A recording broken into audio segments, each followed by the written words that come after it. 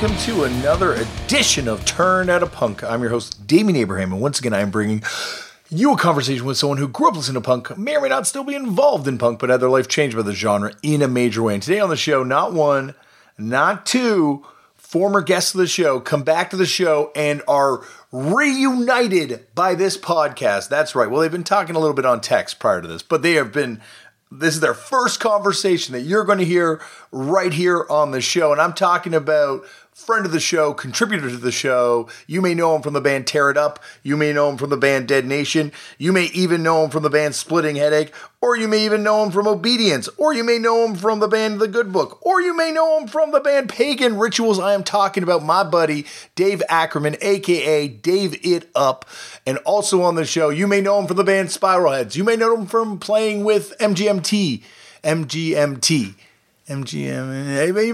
may know him from that. You may know him from Tulsa Doom. I am talking about our friend of the show, returning to the show, Simon Doom. Oh my gosh, this is the most convoluted intro I think I've ever given to this podcast. Anyway, they grew up together in New York, going to Crush shows and street punk shows and shows that I wouldn't be caught at. But anyway, they grew up going to these shows and now they are reunited on this podcast. Holy jeez. Oh, this is all part of a New York week that I'm doing, a 90s New York week on the show. More on all of this. I'll try and, make it a little more clear as we get on in 1 second. But first, if you want to get in touch with me, head over to the email address, turnedoutapunkpodcast@gmail.com. That is answered by my brother and guest booker extraordinaire, except this week, and show producer, Tristan Abraham, and he will get the message to me, and from there we can communicate. You can also find me more directly at Left for Damian on various forms of social media. If you want to support the show, the best way to support the show is by telling all your friends, letting everyone know that you listen to a podcast as convoluted and as weird as this, and that you enjoy it, and maybe they are looking for the same, so maybe they will enjoy this podcast as well. You can also support this podcast by subscribing to it and rating it on your podcast platform of choice, or by going over to iTunes and giving it a rating over on that thing. And speaking of support, this show would not be possible without the kind, loving support of the fine folks over there at Vans who came aboard this podcast a few years ago and said, do your thing, book whoever you want to book.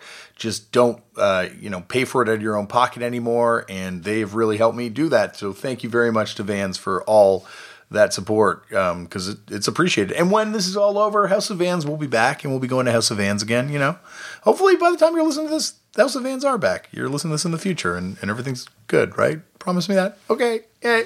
Anyway, thank you, Vans. Also, thank you to the fine folks over there at patreon.com/turnedoutapunk who support this show and make this whole thing possible. I'm doing 3 episodes this week, and that would not be possible without the fine folks over there at Patreon. So thank you very much to them for their continued support. And head over there and check out some of the stuff we do over there and footnotes and things like that. All right, on to this week on the show. This is 90s New York week. I did these 3 episodes kind of back to back, actually.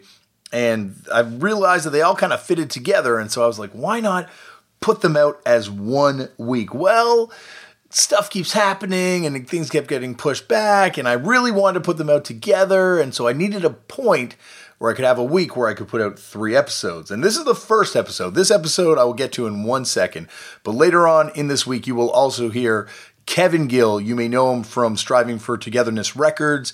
You may know him as the voice of Game Changer Wrestling. You may know him as the voice of the Juggalos, and he is going to be on the show talking about New York hardcore, talking about meeting the Insane Clown Posse guys and kind of building that old bridge. And we talk a little bit of wrestling. Don't worry, it's not too wrestling heavy, but Kevin Gill's one of the OGs of this punk wrestling connection thing. So, I had to go there a little bit. And then at the end of the week, this is a very interesting one. Omar Doom, who is a music producer, DJ, and also an actor who has been in tons of films, but most notably to a lot of people, he's one of the Inglorious Bastards in Inglorious Bastards, as well as being in a multitude of Quentin Tarantino films over the years. And he's on the show to talk about, not so much that, we do touch on that stuff a little bit, but mainly we're talking about being involved in New York hardcore and then moving to New York and meeting up with the surviving members of the Murder Junkies and kind of crew around them. It's an interesting episode. But first, starting it all off, we have my buddies Simon Doom and David Up reuniting on this show. Now, these guys grew up going to shows together, as you'll hear on this podcast. And then, even though they were both involved in punk rock, paths took them to divergent places in the music universe. But this podcast brings everyone back together, and they are now reunited, and it feels so good. This has got to be one of the funniest episodes of this podcast ever. I laughed a lot while we were recording this, and I love this thing. This is awesome. Simon plays in a bunch of bands, as you heard off the top. So does Dave. But Simon Doom's latest project, Spiral Heads, has a brand new EP that will be dropping very soon. I think it's going to be dropping August 7th. So if you're listening to this before August 7th, get ready for it. If you're listening to it after August 7th of 2020, you're listening to it now. You're rocking to it right now. But it's going to be on Quiet Panic and Bridge 9. Check that out. It's a brand new EP.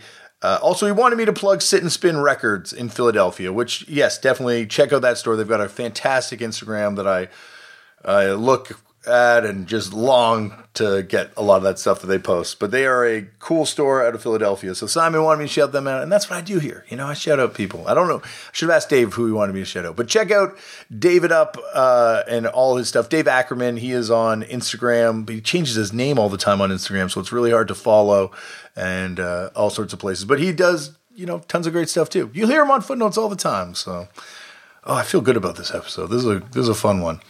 Well, I'm not going to ramble on anymore. Sit back, relax, and enjoy David Up and Simon Doom reuniting, and it feels so good on Turned Out a Punk.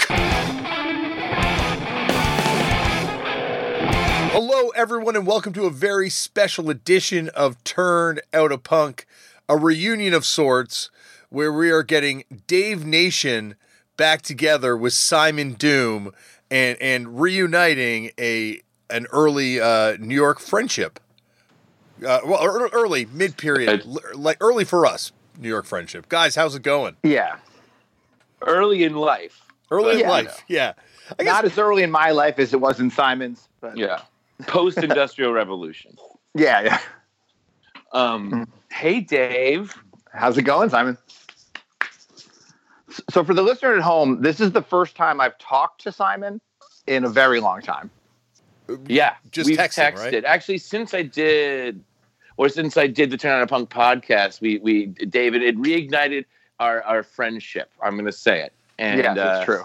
Yes. So, it's not just a podcast. It's, and yeah, we've been texting, but this is the first time I've spoken to you with my mouth in 10 years or more. Definitely more. I've lived in Texas for 10 years. It's honestly, it's probably closer to 20 if I had to guess. Yeah. Well, that's what the show does, So right? since the Clinton administration. Yeah. No. Yeah. Yeah. We got back together, MVP and Zach Blair. We united Walter and John Worster, and now we've got you guys back together. Yeah, I mean, it's a pretty similar company. It's exactly similar company. Turned Out a Punk alum. We're all united by this podcast. Yeah.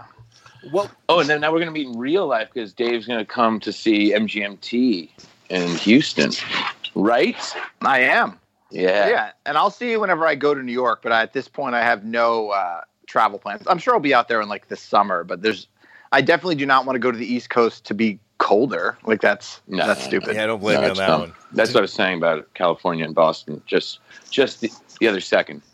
But yeah. But anyway. So going back to I guess when you guys first met, do you remember the show you guys met each other at? I do not. Yeah, I mean, it's one of those things that I'm pretty sure that I knew you pre-Thulsa Doom just from being around. Yes. Yeah.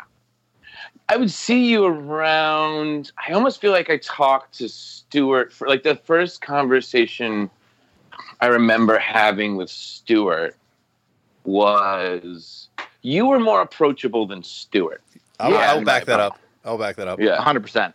But Stuart was talking to me outside of ABC No Rio, and I remember him saying to me, "You should go to college." And I was like, "Okay, yeah." I mean, I definitely didn't say that. Yeah, I remember him saying that. He's kind of like, "Don't do what the rest of these guys. Just you should go to college." Almost like, And I was like, "Okay."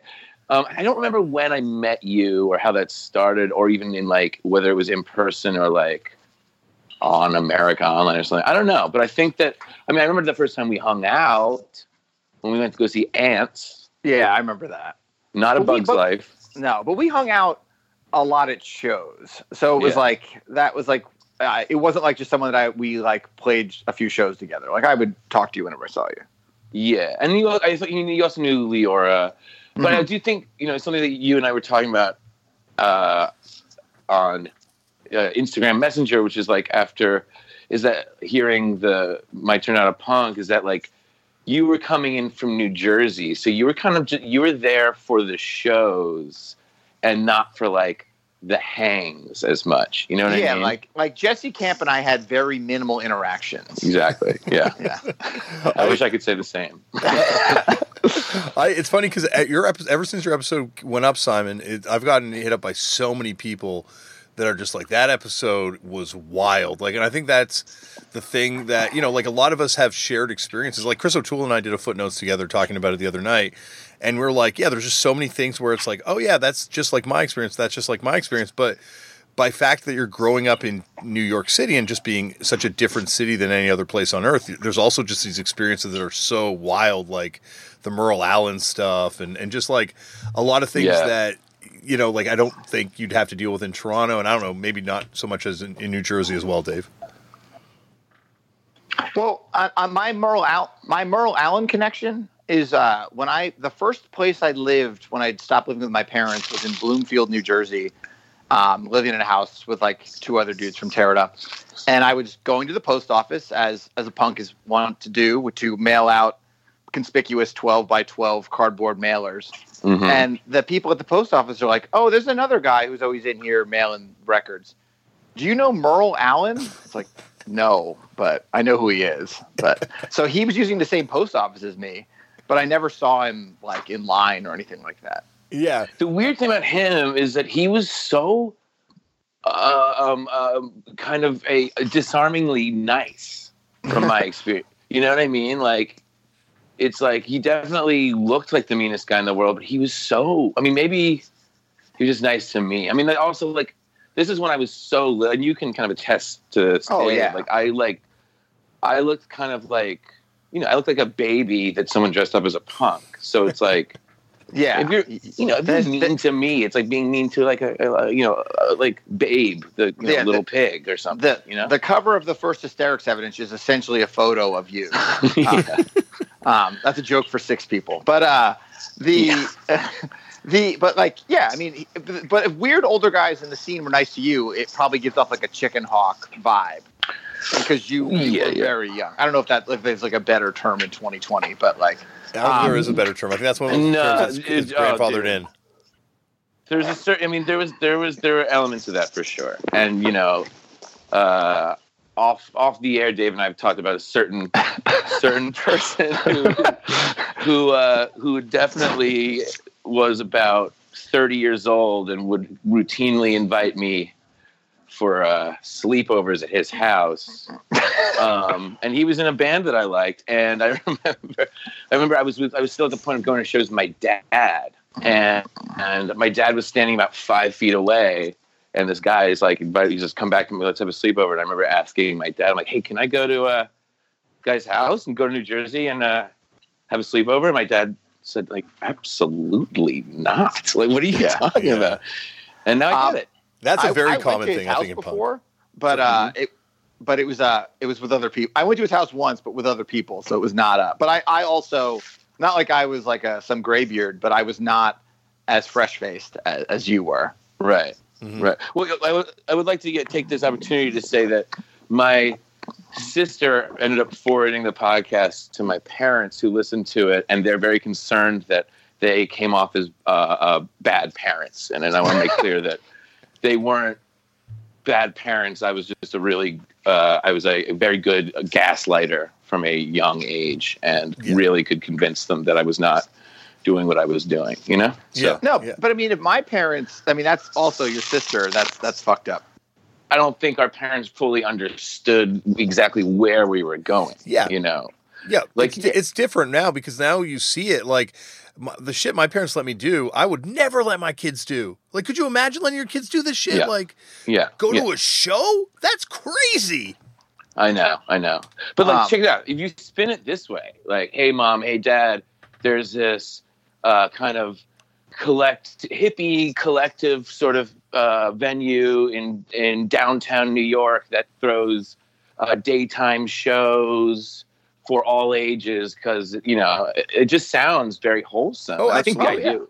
And so like, they're like, that sounds good. I'm like, I'll be home by 8:15 p.m. There's it's volunteer run. There's a puppet workshop. Yeah. It's run by this guy, Scott Bybin. He's super Are there fire exits? Anyway, next question. Oh my God. I think it was just a different time. Oh, dude, the drummer of Thulsa Doom is a fireman. I forgot. So, like, when we do our like little reunion sort of mini tours and like play kind of like punk houses and like quote unquote venues, it's hilarious to watch him just kind of like, you know, risk assess. Yeah, risk assess. Just Jesus fucking Christ. Every time we walk in anywhere, he goes, Jesus fucking Christ. It's great. Yeah. Were you at the 97A show at ABC? It was when it was still downstairs, and the singer just went on about how much it was a fire trap, like the whole set. No. Were you at the show where I broke my arm in the mosh pit? I don't know. Who played? Anti-product. I remember it was it was downstairs, and like I had brought these kind of cool, pretty older girls from my high school who were like punk curious. And I was like, oh, like they didn't know about ABC or Rio. I was like, you should come. There's a show. And this band Anti-Product's playing. And so they came. They were like kind of nervous. And they were older. And I was still prepubescent. I was 14, but I was, you know, tiny. And I wanted to kind of like, they started playing. The mosh pit started. I could tell that they were kind of a little, the girls were a little nervous. I was like, oh, it's no problem. I just went in. About 45 seconds in the mosh pit, that really big dude, Jason, remember him? Very large fellow. He fell on me, crushed me underneath him. I broke my arm. I had nowhere to go. I was crying, and I crawled on stage, holding my arm and crying. And I remember Anti-Product stopped playing, and they're like, "Are you okay?" And I think I just shook my head like, "No." And I just sat up there for the rest of the show, like crying in front, not only these girls who I was trying to impress, but like the whole scene. You know what I mean? And I was definitely at that show, but I don't remember that. Oh my God. Yeah. You gotta, this is the other thing Chris O'Toole and I came to the conclusion on. Simon, no one has been on the show. Very few people, I should say, have been on the show that are more deserving to write like a movie. That like, there's just so many natural story arcs in there, from the skinhead party, then you have to call the skinheads to save you from the murder junkies, and then your first girlfriend, you end up meeting her again, and Felix on Havoc has to save you like Techno Viking of hardcore. It's true. I thought I mean, it's nice to say that. I will say that like after I got off the phone for the first interview, I remember thinking like, none of that made any fucking sense. There's no cohesion.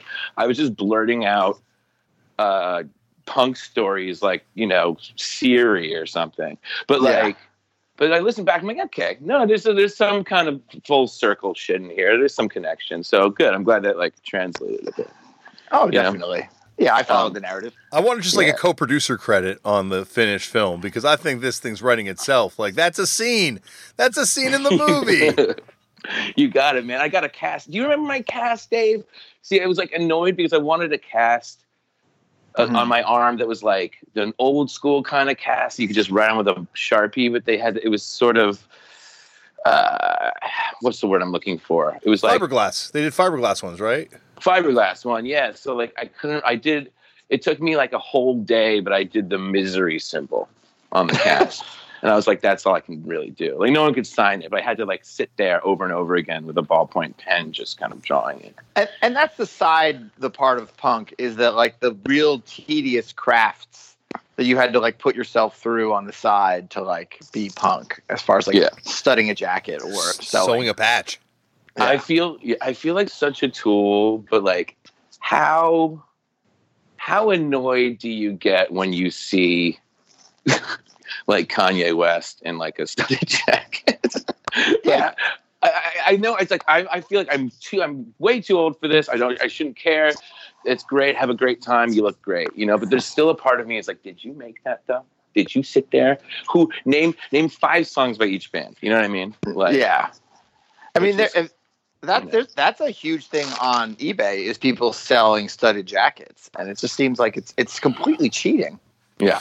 Well, isn't there like what's the guy who does it? It's like it's so like he was in like not Toxic Holocaust, but like he was in like a legit band, and that's his sideline now, right? Making these jackets. I don't know. Yeah. I remember something about that. I remember like, but it's also this has been happening for a long time. Yeah, so I it's think 10 years now it's been doing it, or 15 years or something like that. Yeah, like, you know, Diesel and other brands just kind of make their own. Mm-hmm. But I do remember that there was definitely some guy, and there was like a Vice article about it, and people were kind of hating on him. I don't remember who it was, though, but he was definitely a guy with cred, so you might be, you know.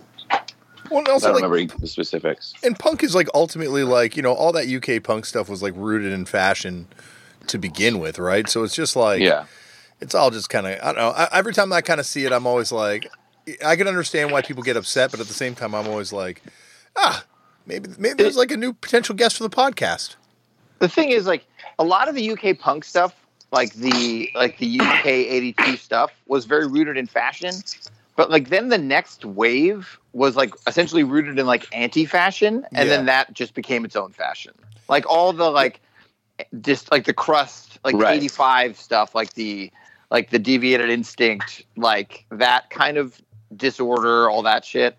Yeah. Like, I don't think they were like going for a Vivienne Westwood look, but then that just became another like. How look. Excited do you get when they go to that scene in UKDK in the Bristol squat with like the Weebics and shit? I fucking lose my mind. I mean, if you want to just do like a quote along, like if you want to just put it on and mute it, I'll just like we can just do the whole thing. I'm moving their fucking hair to drink the cider, making jokes. Oh, it's so good. He's acting like Mr. Bean, and him taking it. Talking about putting soap in his hair, and how when you wash your hair every 6 months or whatever, a lot falls out. Like, oh, man, it's great. The beautiful self-deprecating humor of the United Kingdom is kind of exemplified beautifully in that Bristol squat. You know, I've seen UK, like to say I've seen UKDK more than I've seen like The Godfather is like a joke, obviously, because I've seen UKDK more than I've seen a lot of things.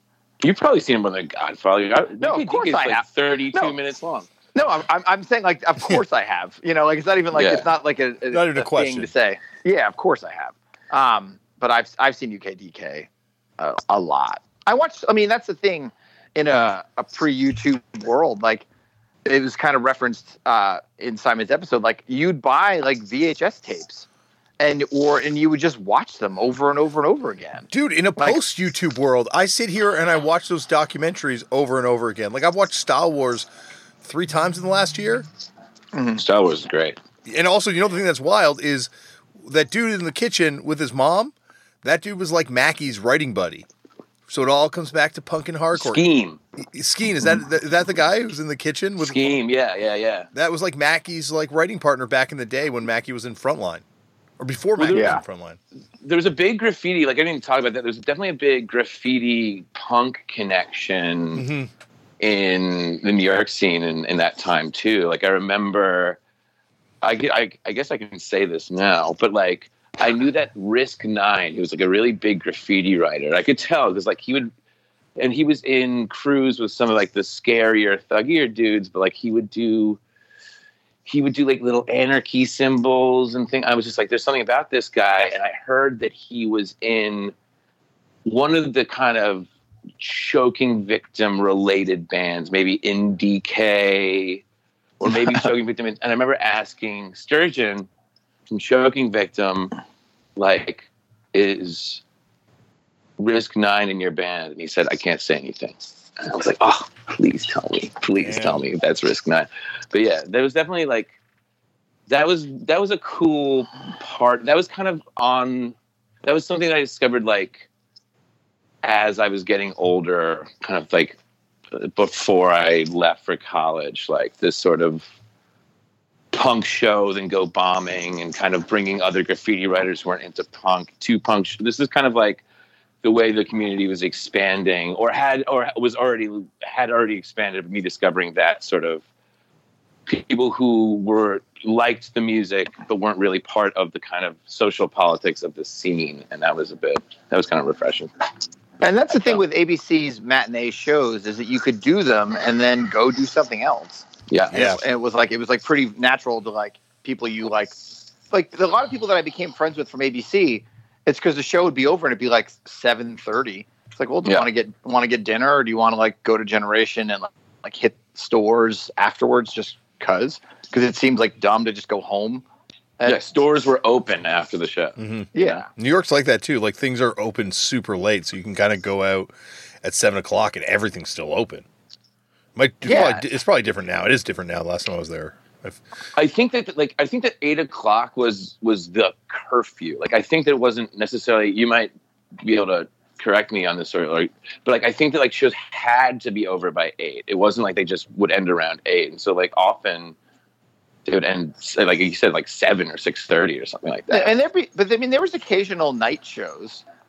Like I went to a few like non-Saturday night shows where there would be like a touring band, and for some reason they were just doing an atypical day. But Saturday was like the norm. I don't think I ever went to a night show then, but I don't think that was a symptom of my age. I remember distinctly going to the Assuck Locust show as a night show. Oh my goodness! But I remember there being other ones. But I'm like that's one I distinctly remember that one. But that was a tour, right? Assuck and Locust, right? Because I think I remember that coming to Toronto with Jenny Piccolo, Reversal of Man, Assuck and Locust. Yeah, that sounds right. I think Jenny Piccolo played that show too. Yeah, but I mean that wasn't like just a random happenstance. Right. But that was I feel like later. Go ahead. Yeah, I think that was later. I was like a little later for me. Like I feel like Locusts weren't on my radar at the time I was talking about, or maybe weren't around yet. I don't really know. But yeah, I mean, the night shows were just like at CBGB's or Cornell and High, or like weird places in Brooklyn. Or Wetlands was kind of Wetlands, Wetlands was cool. I mean, in the Pyramid, but like Brooklyn didn't really seem like it was really a thing until later. Like I feel like I went to a show in Brooklyn. No, I went to more than a show, but I went to like probably less than 5 shows in Brooklyn in the 90s. What was the Anarchist bookstore that I remember? Ruination played there. And Artie Philly's band played there, and he was wearing a Stalin shirt and got into like a massive debate with someone in the crowd about it. Jeez, fuck, what was it called? My friend, like all my friends worked there. I would hang out there. It was like near Alt Coffee. God damn it, this is going to kill me. Do you know Dave? It wasn't like Blackout books or something like that. No, it was like it wasn't like it had like I think a woman's name, if I remember correctly. Jesus Christ, I'm tempted to use the old Google, but I'm not going to. That's cheating, though. I know. I feel like I only saw Ruination at ABC or in. Like, Can I text somebody? No, this was fucked up. This was the first fucked up show. Sorry, Ruination. The only time I ever went to ABC No Rio, Ruination played ABC No Rio. Sorry, this was the very first fucked up show in Brooklyn that we played. It was Celebrity Murders. It wasn't Blackout. But I almost feel like I don't think it was called Blackout. You're not thinking about Kate's Joint, which was the vegan food. That's where I ate that night. But no, that was not where we played. Right. It was somewhere different in Brooklyn, but it was like one of those things where it was, like I remember, you didn't even hear about shows in Brooklyn. You didn't even see about flyers in Brooklyn till a little bit later. Like I'm sure there obviously was stuff, but it felt like it was really like that vice, the viceification of Williamsburg. And now it's like, I don't know. It just seems like for a while, it's probably changed actually again now, but like for a while, it was just like only things happen in Brooklyn. Yeah, but I do think that like that's where a lot of the kind of like disassociate, distraught, sort of like older punks live. I saw Public Nuisance in Brooklyn at the brewery. I went to Steve's apartment. I went to Todd's and Neil's place. Like they all lived in Brooklyn. Yeah, they did. I remember I played a show. I don't know if you were at the show, and I found out later that it was like the last Os Rotten show, which I didn't know. And it was Thulsa Doom played, and there was like it was strange because like this was kind of, there were a bunch of women in the crowd who were moshing really intensely and knocked. And there was no stage, and we kept knocking the microphones into like Eric and Corey, mm-hmm. and like, you know, which we've all been there as correct as a instrument playing musician, or you would not, but like it happens as a singer. Yeah, where you just kind of like, you can't, you know, you're playing a guitar and then it's just your mic just keeps punching you in the face. And I remember somebody in the band said like, use the term ladies. Oh, man. To say, like, yeah, oof. Yeah. And I don't want to throw anyone under the bus, but, yeah, like, hey, I love it. It was very sweet. It's like, I love that you're into the music. Hey, ladies, I love that you're into the music, but if you could just try to, like, avoid under the microphone stands. Anyway, that was the wrong terminology to use, and, like, it caused a kind of quicker end to the set and a, like, longer debate that went from that venue to Sweetwater, the bar, mm-hmm. which was walkable. It had to be. And so, like, wherever that was, who fucking knows? It's so funny to think about where those places were. It was probably, like, a block away from the Bedford station. Was it, like, the something. Ship's Mast or something like that? No, because that's where Diner is now. That was on Broadway. This was I just remember hearing that King Diamond lived a block away and it was possible that he would show up to the show. If you knew where King Diamond lived in 1999, then that would help figure out where this venue was. But, I mean, if it was Oz Rotten in New York, there's no reason why I wouldn't have been there. But I don't remember that. But as you saying that Oz Rotten's canceled, is that kind of they got canceled there? The takeaway of it. But I think it was. I was like on my way out. Like, and I remember I didn't know, but I think it was like, you know, it was the big four, baby. It was like Distraught, Os Rotten, Thulsa Doom, and I don't know. Disassociate. Yeah. But Disassociate was kind of a different vibe, though. So you're saying this is later era Thulsa Doom, so it's like Simon in a hat, you know? So it's like really you're checking Simon out. In a fucking hat, dude. Yeah. Dude, there is this Thulsa Doom show. It's so weird. I showed this to my girlfriend.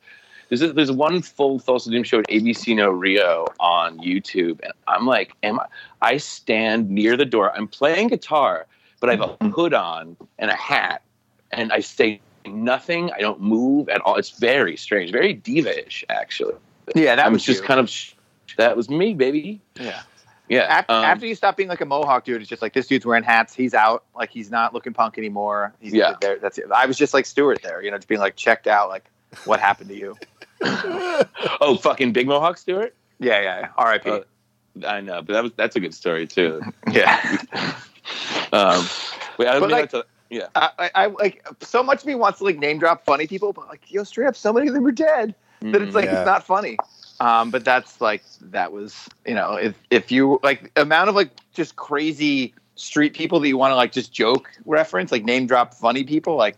Yeah, they're dead. So yeah, but you know, you can still talk about like Big Mohawk Stewart was named Big Mohawk Stewart because he had a big mohawk. I mean, everyone had different names for him. We called him Angry Stewart because he looked so mad. Right. That was just he had resting bitch face though. I think. And then my other friends in New Jersey called him Beret Man because after he stopped being a big mohawk guy, he was like an extra from Another State of Mind. Like he got the beret. A beret guy. Eyeliner.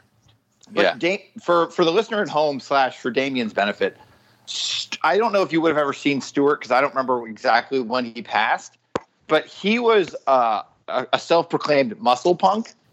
Okay. So he was, you know, probably like an appropriate height, like 6 feet tall, like not super tall, not short, but was probably like 275, like just like a linebacker, jacked guy, like this dude Josh that I talk about in my episode, I assume, he was like, when that dude started like lifting weights a little bit, Stewart like was like got so excited. It's like, oh, like he realized it right away that this like scrawny 16-year-old was starting to like get some bulk.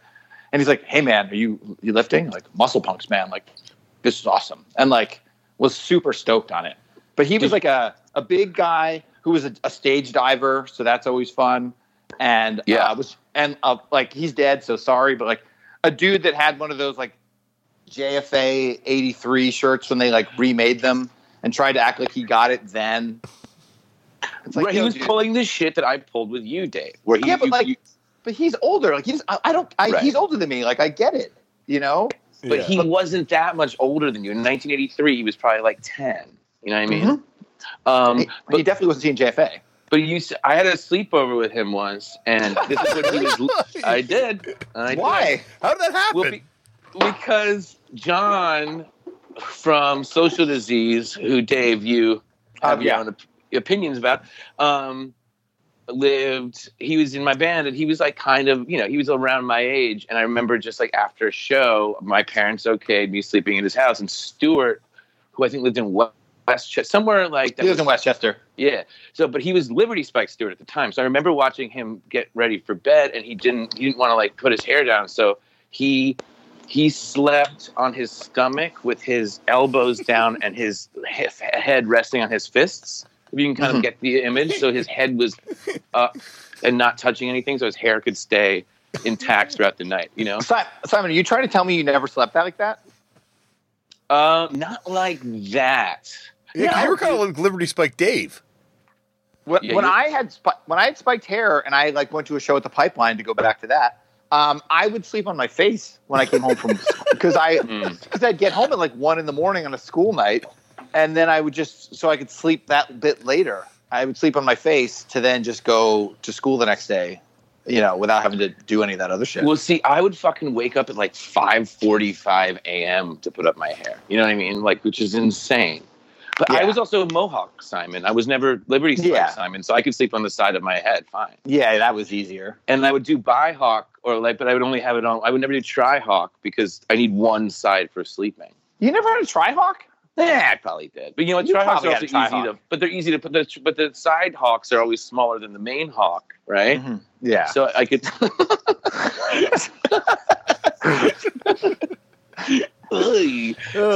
Anyway, I can't even finish this fucking sentence. But but Stuart was a character, and he was. He was a beret guy. So like my friends that are a little younger than me from New Jersey all knew him as Beret Man. Right. Oh no, I want to tell Damian this story about him telling me I'm not punk though. Okay. It's crucial. So like after I went to college, I came back in the summer, and I was with Andrew from MGMT, who's like came much more from a like fish world than anything. He never really been to a punk show or anything. And he was staying with me, and the like loudest fuck fest was happening at CBGB or something like that. And I wanted to go to the show.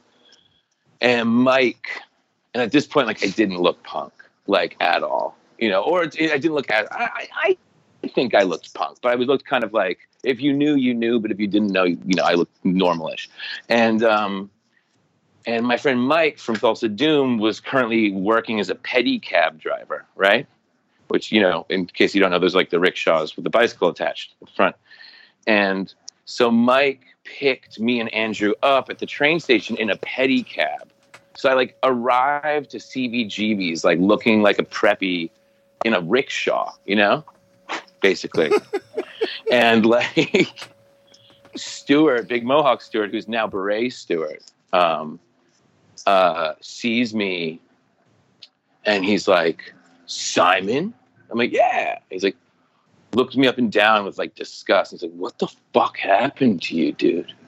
I'm like, what do you mean? And he like tells this girl next to him, he's like, man, this kid was 12 years old and he said like, I'm going to be a punk for life, Stuart. And I was like, yeah, dude. But when I was 11, I said I was going to be a fucking professional baseball player. And when I was 10, I said I was going to be an astronaut. You know what I mean? But like, he was definitely like very disappointed. Like it was the look was very important to him. clearly. But yeah. It was That was like, the last of my song. well, I think also like that's like so much of it is like the security you get from being part of a group, and then when you see that group dwindling and diminishing, you're like, oh no, I might be all alone like this. Yeah. Totally. You were going to be one of the last dudes holding on to the vibe because you were still like mini spikes in the beginning of Tear It Up, right, Dave? I don't think so. No, Or is I that had a Dead shaved Nation? head. Dead Nation. By Dead Nation, I had a shaved head by the end of Dead Nation. And, Yeah. I guess the first time I saw you was with the shaved head. Because so to go to like the sleeping on your face thing, like I was really of the school of thought that, like, if you're not doing this every day, then you shouldn't do it at all. Like I was like really like to go to like the SOA 7-inch, like don't dress up for the shows, look this way when they're at home. Mm-hmm. Like if you were like at a certain point when I felt like I was like not spiking my hair as often and just like putting it up periodically, and I'm like, I got to stop doing this at all. Like if I'm not going to do it every day to like go to the store and like do bullshit, like then I shouldn't do it at all. Yeah. And that's that's how I felt about it. Like that's kind of at a certain point when I stopped doing it, I never went back to it. I don't want to expose this person, but there's definitely people do. Yeah, well, there's a dude who was on this podcast. I don't want to say their name because I think they'd be very pissed. But I remember distinctly that they would bring another set of clothes to a show if they were going out afterwards, so they could hang out with their normal friends. So they wouldn't be Fuck dressed. That. And they weren't even they weren't even that punk. It wasn't like they were that's like opposite. You know what I mean? Like that's usually you leave the house in normal clothes so your parents don't get angry. Then you dress punk. Yeah, I'm going to say also it's not a member of Fucked Up who I normally rag on or anyone in Fucked Up. So just rule that out. But it's someone definitely that I Jay Maskus. Yeah. Jay. I mean, like that's the thing. Like what Simon was saying about like where he broke his arm. Like I brought norms to shows all the time. Like my friend Brooke, who is just like at this point like a MAGA norm, you know, but she saw The Pissed, you know, like she saw Dead Nation like most of our ABC shows, because she just like was like was like a girl I dated in '95, so she went to like she saw The Pissed, and then she went to FIT, so she was living in New York in '97. So ultimately, like random ABC shows, she would just be like, there'd be Dead Nation and like these three clearly norms that go to FIT, like in the back. I kind of remember that actually. Yeah, I do. I would have probably met her, right? Oh, for sure. And I'm sure she probably was like, she's like super Italian and was probably like very rude to your face because that sounds even more familiar. Yeah, I was gonna say like, 'cause that was always the thing that you would like bring her, and then she would just like probably like just make a joke about your appearance, like make a joke about you being young, make a joke about like or like older people. Like she probably was like fucking rude to like someone like Steve Distraught, being like, "You're 30, like what are you doing?" You know? Yeah. But that was a truth teller. Yeah, or just an asshole. You know, it's like, what do you want to say about that? Was she drunk? Like, would she go there and like drink and then insult people? Nope. Just maybe if just a jerk. Yeah. Oh. She seems like she was very insecure, and all these people that had this, the security to kind of dress up like peacocks, like upset her. Like having never met her. Because Brooke's the person who like in our like high school superlatives like most like unusual or something like that. You know, like. She's someone who in like the rave part of like 94, 95 was someone who would like go to like get like X-Girl pants and like other like weird fashion shit. Okay. I took her to New York as an old person. Like I took her to New York to see Kids in theaters. And it's like one of those things where it's like if you guys as parents and me as just an older person, like, that movie came out in what, like 95, 94? And I took the train to the city and it was like old hat. Like it wasn't even a thing that I like was nervous about. It was like, oh yeah, just going to the city, bringing in a no cell phone world. Like, I know what I'm doing. Like, yeah, I'll bring my norm friend who wants to go do this. Yeah, but it was fun. I mean, like once I would bring a lot of norm. I took pride in that, because it was kind of like, it was scary. I mean, visually and atmospherically, it was kind of scary at first, which I experienced, and I had to kind of like push myself through. You know, as I described, I was fucking terrified. Like for the first year of going to shows, and then once you kind of start to realize like what could happen and what will happen, you know, and what won't happen, it becomes really fun. And I think that like people, even if they didn't like the music, the experience was so fun that they really enjoyed it, you know, and I would enjoy their enjoyment. And for sure. I mean, like, and you talked about it, like the Braindance Oxymoron show. Yeah. Like that show, even to date, is one of the most violent shows I've ever been to. I heard all that. They wouldn't let me in, but I heard. Oh, I wasn't sure if you said you got in or not. No, I think I told you that I went, but now that I'm a grown up, I can tell you that I did not. Okay. Yeah. Well, never mind. Yeah. All right. Podcast over. Was it crazy? I mean, well, that time in New York was fucking brutal, right? Like, you know, like you'd hear stories about all the shows there, but it's, you know, I guess including the punk shows. I'm fucking 40. I've gone to see live music since I was a child, and I'll still put that as maybe the number one, if not, it definitely in the top most violent shows I've ever been to. But I can tell you what happened, even though I didn't go. Yeah, yeah. Well, what was your experience like? Well, my experience is I went in there. There was this like, you know, Casualties played, and then there was a skinhead who had a boxing gloves on, who was just walking around the back and punching people in the back of the head to see if they would fight him. Right? They were batting gloves, but batting. Oh, that's even worse. Yeah, they were just like regular gloves, and it was like all those like kind of. I think were they Colombian or were they Dominican? There was like a handful of those skinheads that were like real Crazy Eddie, right? Isn't he one of them? Real dust of Dustin. His prices are insane. He was a dust aficionado. So yeah, those dudes would just go get dusted and fight, and it was just like because it was Braindance on the famous Helen Avoy records. It was a very skinhead forward show. Yeah, and it was really bad. Like they basically stopped having. I think the next week, the week before that was the Blanks, then the Casualties, Braindance Oxymoron, and then the next week was Antiheroes and Templars. And they're like, if there's fights at the next week, we're gonna stop doing punk shows. It's like, right. Well, next week's Antiheroes. What are you guys doing? Like, of course, there's gonna be fights. Yeah. Well, CBGB's was definitely more of a skinhead heavy venue than like Coney Island High. The thing that's weird is I went to Coney Island High, not a lot, but like an appropriate amount, and I have like almost no memory of like how it was laid out, or like I remember the shows were always like drainingly hot, and I remember like the amount of like stage potatoes at like Casualty shows there was like extremely annoying. But like I don't have the same memories of Coney Island High as I do of like the Wetlands, which I went to way less times for some reason. Coney Island High, I was there. I could describe it perfectly. It was red. It was really hot. It was a fire trap. It was, but it was more like run by the kind of the Heartbreakers disciples, and like it was D-Generation's venue, right? Yeah, D-Generation, Jesse Malin, and like what other bands like that, kind of people with the Keith Richards haircuts and eyeliner and Elias Stitches, Elias Stitches, jangly bracelets, and like but did you go to the Discogs Tom and Boot Boys show there?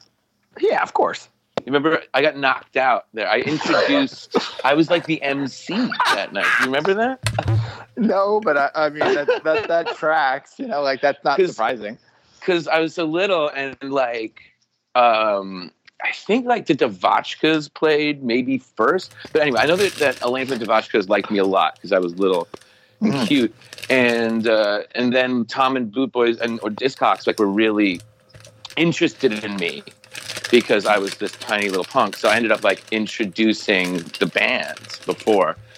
And I think it was Blank 77. I introduced them and then jumped into the crowd and was very quickly so probably because I was so light. Yeah. You know what I mean? That I was quickly like shot back to the back of the venue where the crowd ended and just went on my head. and got knocked out and like woke up in like a office in the back. Yeah. As far as like heady bullshit, I saw the Discogs every show of their U.S. tour except the Boston show, and all of the photos on the LP are from the Boston show, and I was really disappointed. Yes, it's true. I went to see them in Nyack, New York. I went to like one of the weird shows.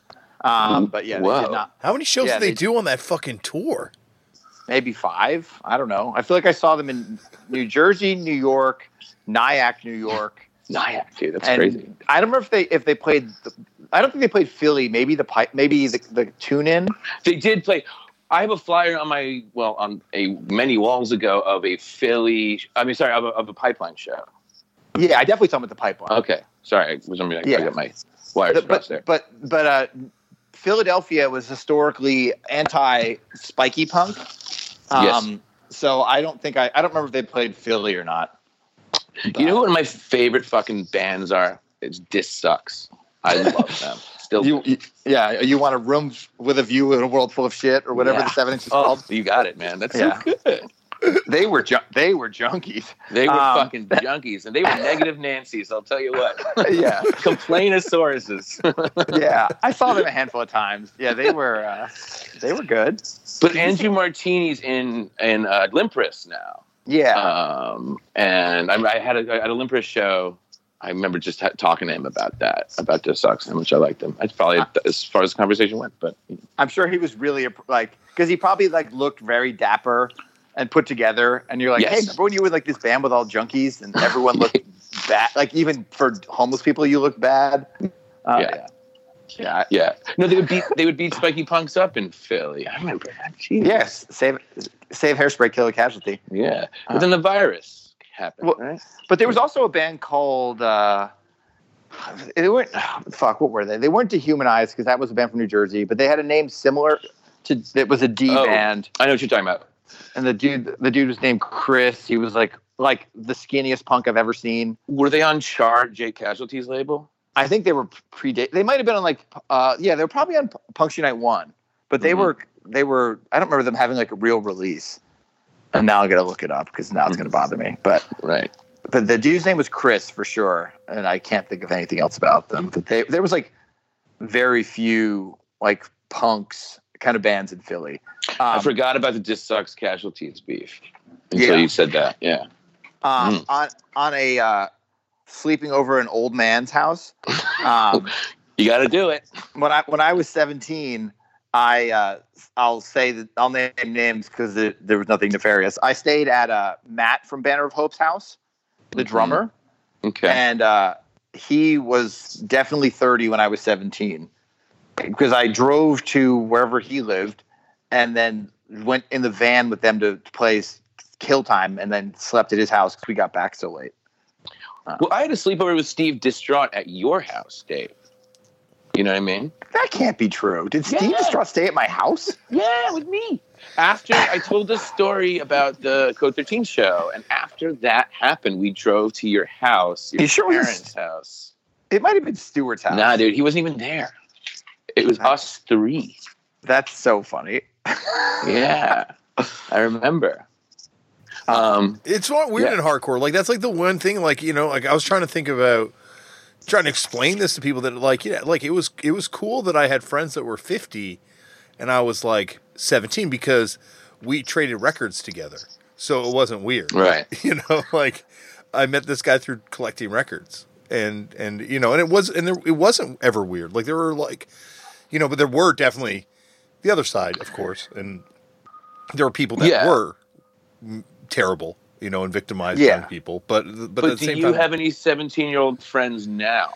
No, I could not imagine. Like I could, I just can't even imagine hanging out with like it's just so bizarre to me. But like I guess also, I don't know if the scene functions in the same sort of way now. Yeah, I probably not. Like you needed information, right? Like you relied on each other so much for like. Taping records or trading records or trading zines. It just felt like that was a lot more necessary, that kind of like person-to-person networking. Damian, how old were you when you started to tour? The first, because I roadied for the Swarm in the summer of '99, and we didn't play New York. We drove through New York, but they did like Philadelphia, they did New Jersey, they did, like I forget, North Carolina, Virginia, type thing. And then I roadied for Ruination in early 2000, which is the first time I met Mr. David Up.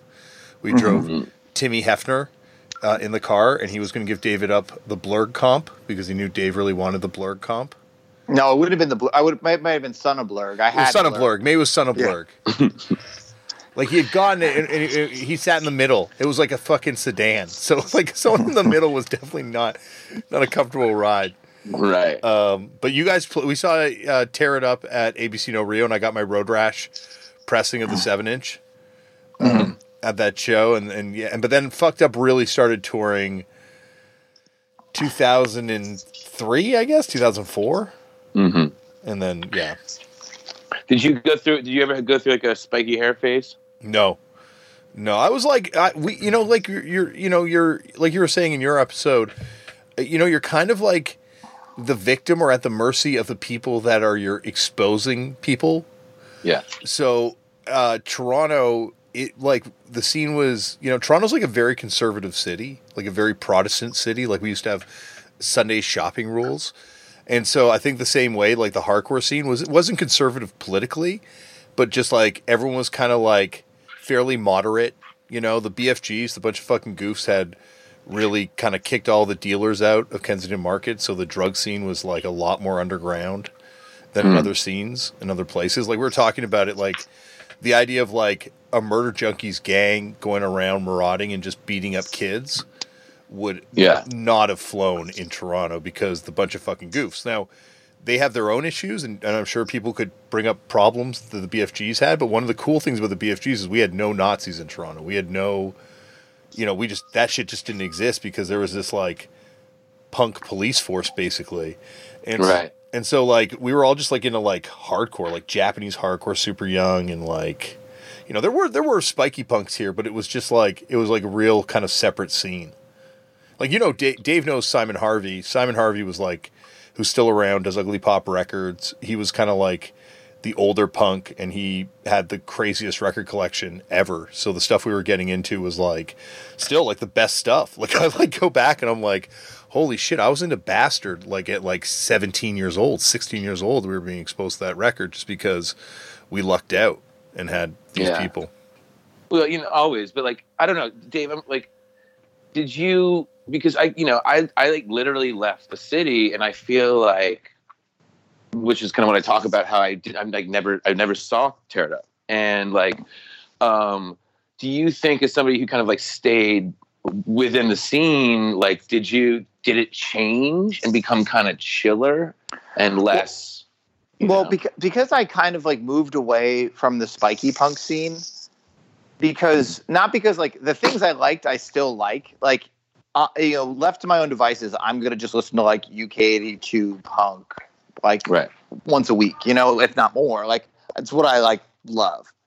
But I think with like the Casualties in like 97 or 98, when they started like touring heavy, they were like a big part of the scene. So that I think that when the band that was like the draw stopped playing often, then you just kind of got like the lesser bands, no offense or offense, I don't care. Like, I just wasn't like as excited to go see the Devotchkas, like I wasn't as excited. Like the Blanks, I kind of fell off at the second LP.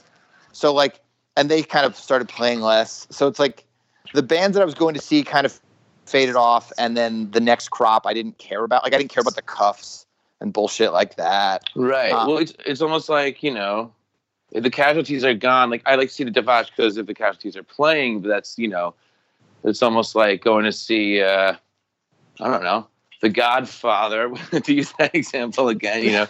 And there's no Pacino. You know what I mean? Yeah. Like, it's like seeing Oi Boy Oi Girl is fine, but like I don't need to like pay real money to go do that. Right. So the scene died. There you go. Well, so the thing is, I got more crust. So I got more out of like spiky punk stuff, and then like went ABC No Rio. And then when Tear It Up started playing more, that's really when I checked out of ABC No Rio, because once Tear It Up really got going, we played generally 3 weekends a month. So I would have like one weekend where I wasn't playing somewhere, and that weekend was like, did I want to go to a show? Totally. Like, I wanted to just stay home, and I just didn't. So the ABC No Rio also, like any like college town scene, ABC No Rio, because of like New York colleges, would just go in waves, where I really liked going to see like Distraught and Astroland every weekend. But when it got like more arty and you just get a different booking agent that like booked crap, then it wasn't as fun. Totally. You'd still get touring bands, and I'd go see touring bands. But like when it got artier, I didn't care. Like I need aggressive, angry music, and I don't need like experimental music. Like even like the bands like the Scabs that we saw a lot, when they started getting like more electronic, I didn't care. Right. Well, I'm going to be honest, man. I watched the Scabs video recently. It does not age well for me personally. At the time, I loved it because it was something different. But like, yeah. But I know what you're talking about. Things that start to kind of expand. What about the fact that I just found this out the other day? What about the fact that Blank 77's bass player Tim? Jeff? We going Brendan? We going Jeff? What are we going? Jeff, right? Uh-huh. Was AFI. the bass player in AFI, also in Tiger Army, but also in the Canadian band Forbidden Dimension, which is the band that I believe came out of Personality Crisis, if I'm not mistaken. Really? What was he in first? AFI. So Jeff is a weird member of the Blanks, because I don't know. I definitely never saw Jeff Blanks.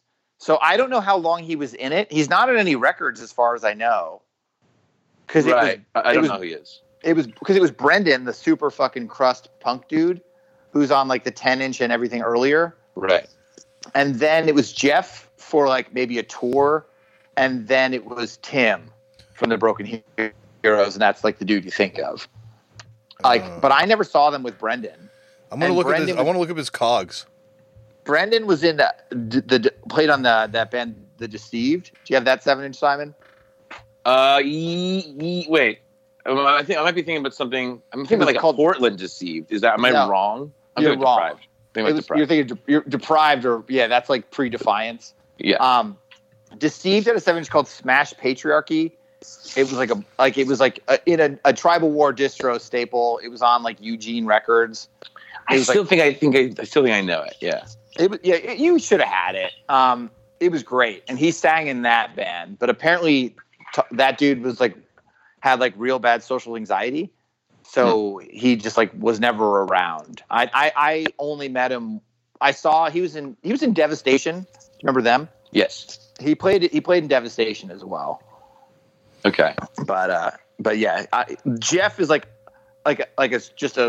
like the Pete Best, or it's like naming a weird guy that was in the band for a minute, member of the Blanks. Right. It's kind of like Mike Fellows from Rites of Spring was in he was in Fugazi for a second, then he quit. He was in fucking Royal Trucks for a second. I feel like he's the guy who's just was there for a little bit and decided it wasn't for him. Then all those bands kind of could have made him some money. They'd be not Royal Trucks. You know Kenny from the Casualties. It's he wasn't really a casualty. He was a cray, baby. Yeah, he was also a ricket. Right. A rivet. I mean, yeah. Right. I never saw the Rivets, sadly. No, I saw Rachel do the intro to For the Punks at a Casualty show, but I never saw the Rivets. And you probably saw 82 Gremlin. Mm-hmm. Yeah, don't really remember them though. They were not the Rivets. They were not what you wanted. Right. I think Mark Yoshi was in that band too. So I think you were getting some real OG Casualty vibe. God.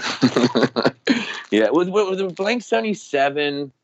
See, I always thought of them as very kind of locally popular, but not really outside of the kind of tri-state area. Not really a big deal. And Damian, I guess I'm asking you, did you know about them in the 90s, at the time, or Sorry, which band? Blanks 77. Oh, 77. Sorry, yeah, of course, yeah, absolutely. They came up here. They came up to Toronto and played the Rivoli At least once we did have a punk scene here. As I mentioned, the BFGs and Armed and Hammered was the other kind of main band, and the Armed and Hammered people were friends with the Blank 77's people.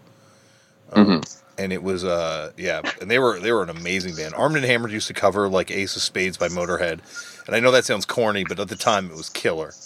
Yeah, and they are a band that I look back upon, and Mike used to describe them as Toronto's Poison Idea, and the records don't necessarily back that up as much as you'd hope, but at the time they felt that way. Yeah, that's a big claim. Yeah, but like every band, you're not saying it's better than Poison Idea. You're just saying it's the local version of. Right. Okay. Right.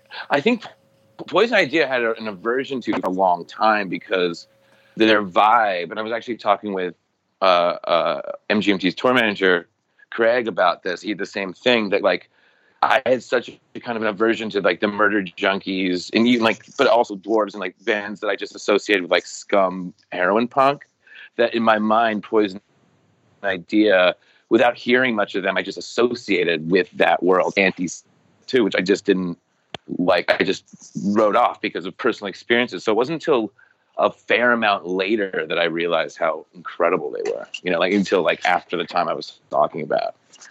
The thing with like my favorites. That like all the like junkie dudes is like they didn't really seem to like mess with the scenes that we went to as much. Like you'd see those punks around, but like I don't know that like Sewage were like playing the shows we were going to all that much. Guys, on the night of Sewage, unfortunately, I have to go now and head out and pick up my child to bring him to a doctor's appointment. We're back. I had to run, and now we're picking it up where we left off, kinda, we think. Sewage gigs. Who were Sewage? See, as I recall, Dave, you said it wasn't like I was going to Sewage gigs, meaning Sewage were just like part of the kind of... Would you like to explain Sewage, Dave? No, I'll you do it first, and then I'll... Okay. So Sewage were, or are, a... Correct. I think self-proclaimed New York City scum punk band, which is like, what I don't know what they sound like because they just never really made much of an impression, but they definitely were like into heroin. The singer killed somebody. That's a fact. He was convicted and went to jail. He has a name, Simon. His name is Spike Polite. And I'm actually like outside in the park next to where I grew up right now too. But is he there? He's in jail. He's out of jail. This is the other thing. He is out of jail, and I've been seeing him around the neighborhood I live in now, going on what looks like Tinder dates with like pretty normal women. And I'm like, do you have to say on your Tinder profile that I've been in jail for the last 20 years for murder? Or like, can you just, is that just something that comes up after like the fucking third Appletini? I think you should. I think I feel like that's a first date thing. I feel like you might bring that up later. Like third date. That might be have you been to jail for murder? I have. Yeah, right. But I was framed. Maybe. Yeah, like I think that would be something that you'd want to know. There was another band so Sewage is the name that came to mind, but there was another like Sewage adjacent band that had a girl singer that played. I think is it shit. Keep going. But they played ABC. I don't think I ever saw Sewage. Sewage's singer was named Spike. And he was he had blonde, spiky hair, which I also had. Yes, he did. So random, like murder junkie crust women would call me Baby Spike, even though like he's probably like a year older than me. Remember that? No, he's older than you. I mean, he's older than me, but he's not like he's 20 years older than me. Like if he went to high school, him and I would probably have been in high school at the same time. Like he's older than me, but he's not like Mike Denied old. But there was a band that I associate with Sewage that I saw. Deviant Behavior. Deviant Behavior was the correct answer. Good job. Boom. Yeah. They're very similar. They were not good. No. No. No, they weren't. They didn't seem to have a strong moral compass, although they were kinder to me. The woman who called me Baby Spike was very nice. But it was like one of those situations where you're like, well, I'm like 16, so you're like 9. And they would be like, it'd be like, this girl is playing ABC No Rio with electrical tape and no shirt. Right. I'm very uncomfortable because she could kill me. I don't want to leave, but I also don't want to feel like I'm ogling them. Like, right. Yeah. I definitely did not have enough experience at all with the naked breast to know how to handle, at that point, the electrical taped breasts in the same room as me at that age. You know what I mean? Like it would just make me feel really uncomfortable. My palms would sweat. I would look at the ceiling, then thought that was rude. You know what I mean? Yeah. Especially because you were like, probably like, you know, it was ABC, you know, it wasn't like a scary show. So you're like quasi to the front, and then that happens. You're like, oh, now I'm just really up here. Do I go somewhere? What do I do? And they weren't good.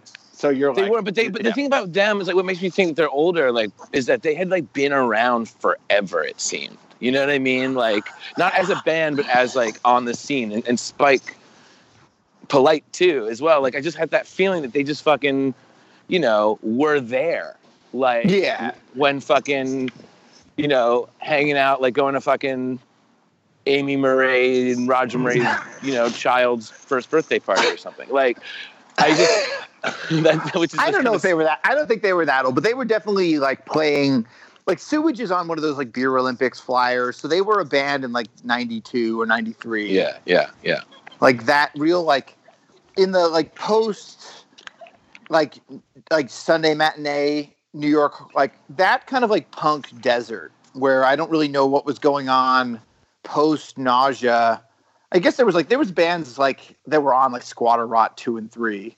That are, you know, filling that gap before like the Casualties denied punk scene like seemed to like in Public Nuisance seemed to like pick New York street punk back up. Right. And then it stopped like because Denied were like not political but not political.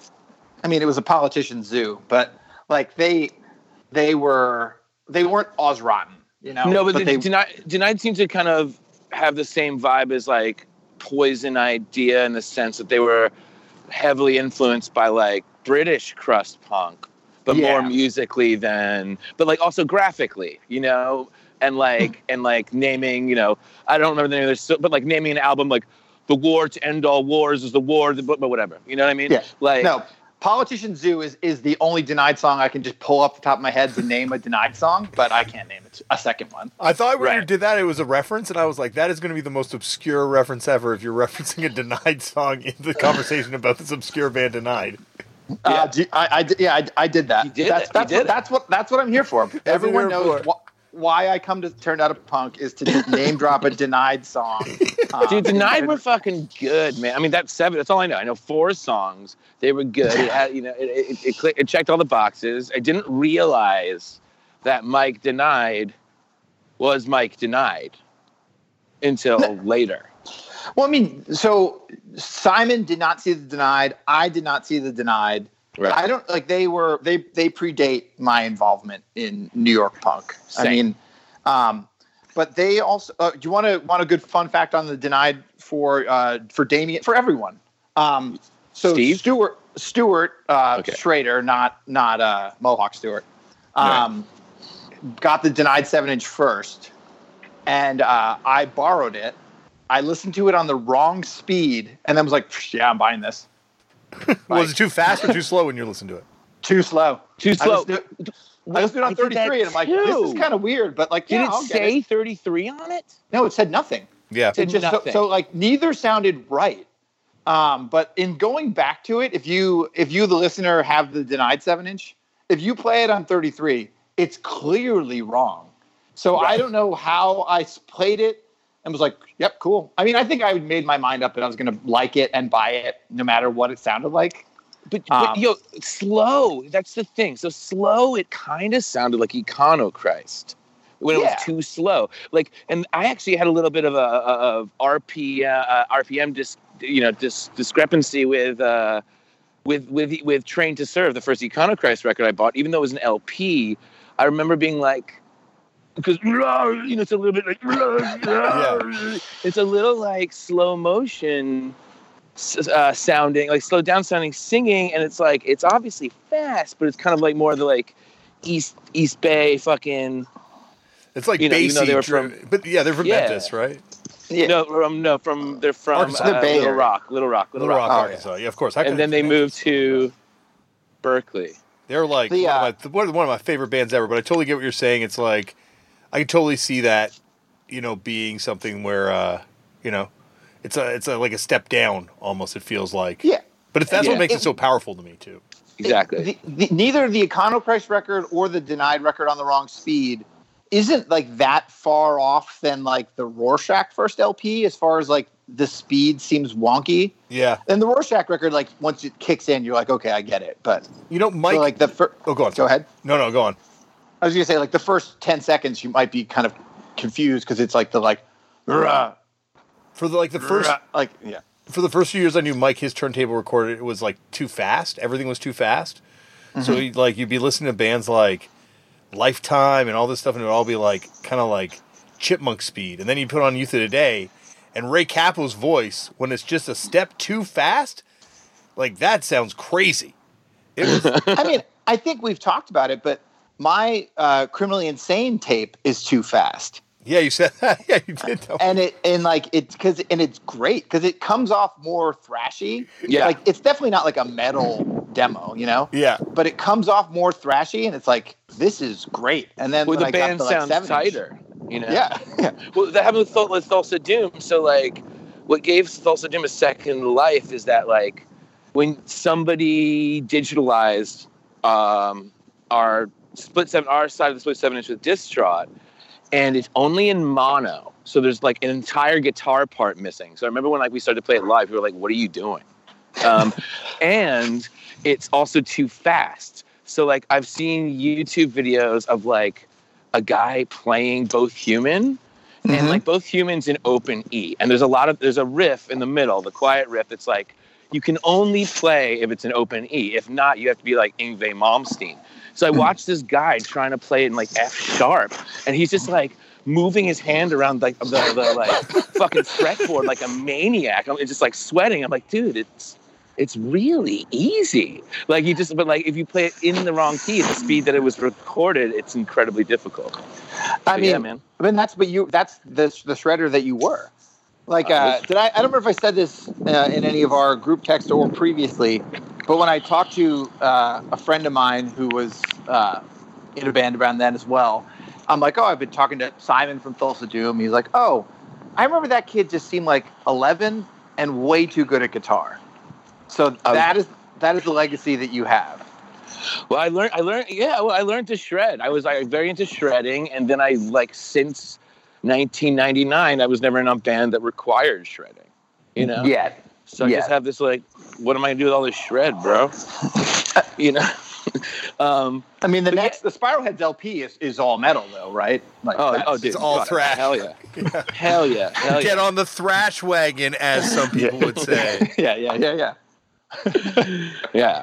But fucking, I don't know. I think that another thing, but I remember one of the things that kind of going back to Which you keep talking about the Denied, or it's Denied related. It's like something that Dave, you said to me. So I think we said this at the beginning of the maybe that podcast, but since I did the Turn Out a Punk episode, Dave and I have reconnected via social media. But one thing that was, after you listened to it, that was interesting is you also didn't drink at the time, and you didn't, and you also lived in New Jersey. So I think you wouldn't go see bands like Sewage, but and neither would I. But I would do a lot more hanging out, Yeah. And that's when all the bad shit happened. There was scary shit at shows, but a lot of the fucking the hanging out was almost just scary shit without the soundtrack, Yeah, I mean, my hanging out, I would go to like, because I was just a record nerd. So I would go to like Steve Distraught's house, his apartment, and punish him. Or I'd go to Neil's house and do tribal war work for like, Right. Like not, you wouldn't really want to call it a wage. Like I would work for him for hours and then get like $10 off at the distro. Discount at the store. That's awesome. Yeah. Yes, but I didn't care. I was just like talking to this old dude about like seeing Discharge or whatever, and then working for free as he like would wander away, and then and same with Steve Distraught. I remember, the funny thing is, as now being 10 years older than Steve was then, those dudes were so stingy with record trades. For being like old guys that like definitely bought those records new or like used and like discounted, they wouldn't trade for shit. Like, I feel like you would go there and be like, oh, like, I see you have 3 copies of the Skeptics Peace Force 7-inch. Would you like to trade one? No. Like, Steve Distraught may have had 7 copies of the Ultraviolent 7-inch.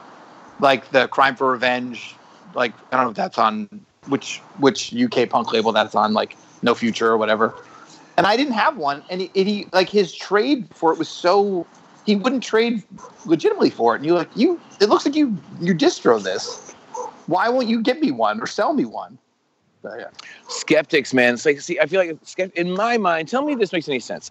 I feel like Skeptics ejected, even like maybe Court Martial, although they don't really fit what I'm about to say. Like, I feel like they were almost like, you have now completed first level punk. Here is level 2. You know, definitely. Like here are some bands that were around at that time, but they're not on Punk and Disorderly, although Court Martial might be. They're on like 2 or 3. Yeah, and they're not in UKDK. And like, but like, teacher, can I get extra credit? All right, exactly. Here's the Dead Wretched 7-inch. Oh, right, there you go. There you go. Yeah, I had a Skeptic. I had did I buy it? Did I buy it from you? I had the worst Skeptic shirt in the world. Was it just like the black shirt with the like not Peace Force, the Routine Machine art? Yeah, but it was kind of like it looked like it was painted on a little bit, like not screened. Was that you? Maybe it was Stuart? No, Stuart and I screened Skeptic shirts. We made Skeptics, Mau Mau's, and Chaos, like the Finnish band shirts. Chaos with the K. Yeah. If you want to go Chaos, if you really want to be like, I don't know. It definitely means chaos. I don't know. Chaos, the guy's name is Yake or Jack. Yeah. But yeah, I mean, you're correct. I bought the Skeptics LP for $7 at an ABC No Rio record swap because ABC No Rio record swaps would be a good mix of like dudes that are now like at that era's version of woke, so they don't need these like brainless punk records. And I bought the Skeptics LP for straight $7 out of a dude's book bag, and it was like, as like a little punk kid, I was so excited because it wasn't reissued anywhere, and it was like, this is on Steve and Jake's jacket, and I can't hear this band. Right now, I have the LP. And you're talking about Jake from the Casualties, not the guy from Chaos. Yes, right. Of course, yes, right. So yeah, he was definitely next level. Like, yeah, that was kind of like that was a band that was okay by everybody. You know what I mean? Yeah. If you want to get into like street punk beef, Steve takes umbrage with that because it was on Steve's jacket forever, and then it was on Jake's jacket, and then everyone like flipped out about it. He's like, "Man, I was into that band first." It's like, yeah, you're 10 years older than him, so who cares? There you go.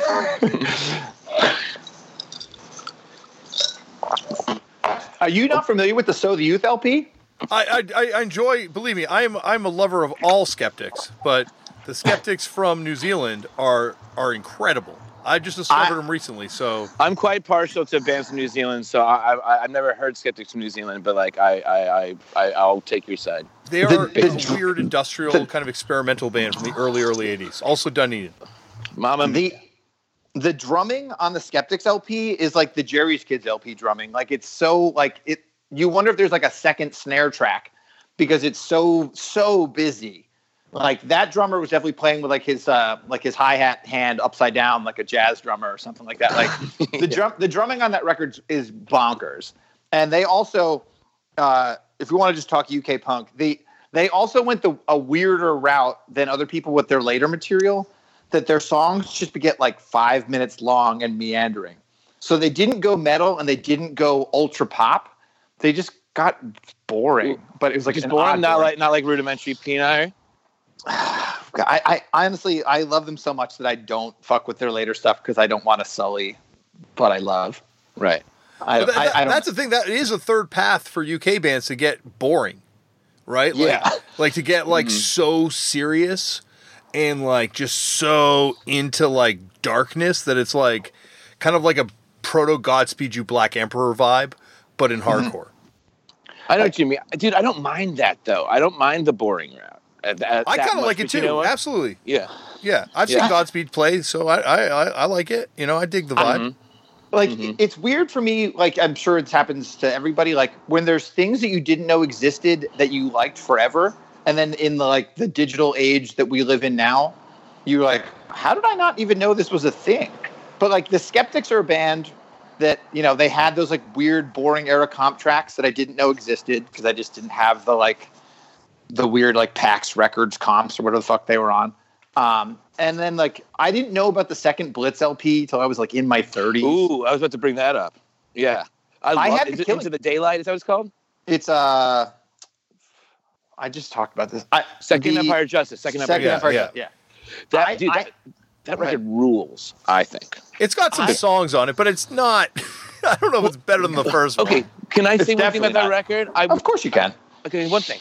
I will put that record on, and people who don't know who Blitz are, who don't really ever listen to punk, who know a lot more about like Joy Division and stuff like that, are like, who is this? There is something strange about it, something interesting about the way it sounds. It's almost like, it's like outsider kind of goth new wave, you know, and I definitely am very into it. Jim from Spiralhead swears a fucking, I just said the name of the record and I forgot it, but Second Empire Justice shirt, you know, like he's a proud supporter of that era of Blitz, you know. I knew about the Killing Dream, like, because I got the Killing Dream in like 97 and I was like, this sucks, and I just didn't know there was a record between Killing Dream and Voice of a Generation until I was like in my mid 30s. I was like, wait, there's another Blitz record? Right. I don't really fuck with it. Like, I really like Blitz and I really like Joy Division, but like, I like pizza and I like bananas, but I don't eat them together. You know, like I don't know. Like I don't hate it, but it's like, it's not what I want. I'd rather just listen to the other two things. Sure. It would have been cool if they did like a whole record of just more like new age vibe songs, you know, where it's kind of yeah. You know, like there's they had like Neil was on the show and I don't think there are demos of this, but if there was like another sound they could have gone down, it would have been that vibe. Oh, that was kind of the fucking perfect sound. Like that's almost like something I've been trying to do forever and failing. Like Simon Doom did a solo record a couple of years ago, and there's a song called Grace Placenta, and I literally lift the fucking toms from New Age and put it on that song. Like it goes like bang bang, bang bang. Like I take the samples and put it on the fucking song because I love that. I was like, I did I do it yet? I'm like, nah, this is still like, you know, pedestrian. But like that song, I agree. Like that could have just been, they could have just stayed. If they could have stayed straddling like Oi and fucking, you know, proto goth. Like, yes, please. Yeah, I mean, I love New Age, so I'm not saying that I only want Fight to Live, but like, you know, it goes a little too far for me. Yeah, no, I know what you're saying. Like, I think there's songs that like, I don't know, but like it's funny, who's like of all the bands that did like kind of like fuck you to the fan type records, like records where they went away. What's like the least offensive / best of those? Fuck you to the fans. For me, it's Fire and Ice by D1S. Yeah, by what? I ride so hard for that record. You ride so hard for that record. I mean, I don't hate it. I think it's fine. Like, I don't love it, obviously. Like, I like it more than I like, whatchamacallit, like How We Rock. How We Rock, yeah. No, exactly. That's what I'm saying. Like, what's the best? Because, like, you know, a lot of bands, and I say fuck you to the fans records, I mean just departure records, because, like, you know, once you're in a band, you know, every time you have to make a new record, it's like, what are we going to do this time? And you're not deliberately fucking over anyone. But So there's the UK punk band Anti-System. Yeah. We're like, you know, just in the same vein as, like, so many other bands. their Look at Life 12-inch is like real metal, and I love it. I probably like it. Like, I probably go their first 7-inch, that metal 12-inch, then their actual good LP. Like, I really fuck with it a lot. Dude, they're interesting too. I mean, even in their like punk day, like it's funny like seeing. I never saw a photo of them until relatively recently, like on Instagram, one of the many fucking like, old school punk photo accounts I follow. And I was like, oh, I didn't realize they were so like spiky hair, because like they were already seeming to be moving into their what we've decided was boring music phase, even at the beginning, which I love. Like they definitely have these kind of instrumental, sort of complex, like lots of reverb. Oh, and like keyboards and like those bands loved wind also. Like Anti-System, like there might as well have been like a wind player, and I don't mean like a woodwind. I mean like just like Foley. They just use they're using like weird sort of kind of analog keyboard noise, and like I don't. Have you ever heard the first modern English record, Gathering Dust? It's awesome. Yeah, and the song Gathering Dust, off Gathering Dust. It's just this sort of like punk rock Hawkwind, Yeah. Type, like with like new wave nods, but like the guitar's so heavy. By the way, have you seen a picture of modern English currently? No. The guitarist, the dude, the same. I think it's definitely the same guitarist that's always been, is like covered head to toe with tattoos, like all over his face. Yeah, what? It's wild. Yeah, that's an interesting band. There needs to be more information out about them. Like, it's not just Stop the World Melt with You. No, yeah, absolutely not. When this conversation ends, remind me that at the end, then I'll listen to that. Yeah, and dude, listen to the record they came out with in the last couple of years. It seems to be self-produced, but it's fucking weird. It's like, if it didn't sound so shitty, it's. I've gone on a deep rabbit hole with these guys, obviously. Yeah, who knew you were so into modern English? Fucking dude, I love that shit. Harry McDowell is tatted up. Oh, you're looking right now. Yeah. So is it wild? Yeah. He's almost like freak show status. He looks like he's part of Jim Rose. He's like, yes, exactly. He's gonna hammer his penis into a board in the middle of the set. Did you have the band I already forgot the name of, the Simon remembered, that was Sewage adjacent? They were also like Dina Behavior. They were also like Genitortures adjacent as well. Like they seemed like that was like the route they were going. Yes. Do you have any of those Ian Glasper books, Simon? No, I do not. You should get those, because they're just like there's at least 3, but there's one that's 80 to 84, and then the next one's the next wave after that. That's like all one's like straight like UK 82, then the next one's like more like Crass Records, Subhumans kind of shit, and then the next one's like the hardcore years, which is like not as much as I love. It's just not what you want as much. I think if you're from England, it's probably great. But my dog's just like actively digging a huge fucking hole in the yard. Hey, stop that. That's what they do. That's what they do. I like look out the window as I'm looking at this book and be like, what the fuck is he doing? But they're great. And they're the, like, for a nerd, they're too nerdy. But that's where you can find out things like the first Blitz 7-inch sold, like the first press is like 25,000. And you're like, oh, my Jerkwater band doesn't matter, because these bands were so fucking popular. Even Osron, you look at the first press of the Osron thing, that thing sold like 35,000 copies. Yeah, but the first press isn't like, feel like the 7-inch or the LP. 7-inch. I mean, they were doing the 7-inch those were like 3,000, 3,000, 3,000. Like fuck. It got there though. They got there. It's so interesting to see, like, if you pick up in the days where NME, New Music Express, was still like relatively important if you were a band who was trying to make it in England. Like, you get a copy of the NME and they have like the throwback charts, like the alternative charts from like, 1982, and they'll have like Blondie or Adam and the Ants, and then they'll have, but like, then the Exploited's number 2, like Chaos UK's number 4, like they were all charting, like all those bands. Even like Pennywise, like in the 90s, like they were always in the Billboard Hot 100 when they had a record come out. No Effects, but they were so much more melodic. I always get like this kind of like Chaos UK, or like they're not melodic, and like you'll have like No Security is like number 4. I mean, it's their best song. And it is their best, for sure. That's the moment UKDK where I'm like, what is this? Second, besides the Amavix part. But like, I've always been shocked on how like an entire country could like, tolerate this sort of music enough for it to chart. I think it's the way those charts were set up, and like the sheer number of kids that were kind of caught up in it at that time. Like, it's funny now, like you think about, like, you look at the streaming numbers for someone like Ghostmane, and like, you're like, wow, this is like, I guess the modern equivalent of that, where you have an artist who's like very anti-commercial in sound, but yet still is getting millions and millions of kids. Maybe not millions and millions of kids, but millions and millions of listens from hundreds of thousands of kids. And it's kind of like, oh, this must be the modern kind of thing of that. Yeah. Yeah. Well, I think it's just like people kind of, it's scary and it's aggressive and it's like, it just appeals. It's like there's a look for sure. And I think, that's definitely part of it too. I think I just found your number one want, by the way, for modern English collectors out there. There's a modern English Chris de Burgh split LP from live in May 1983.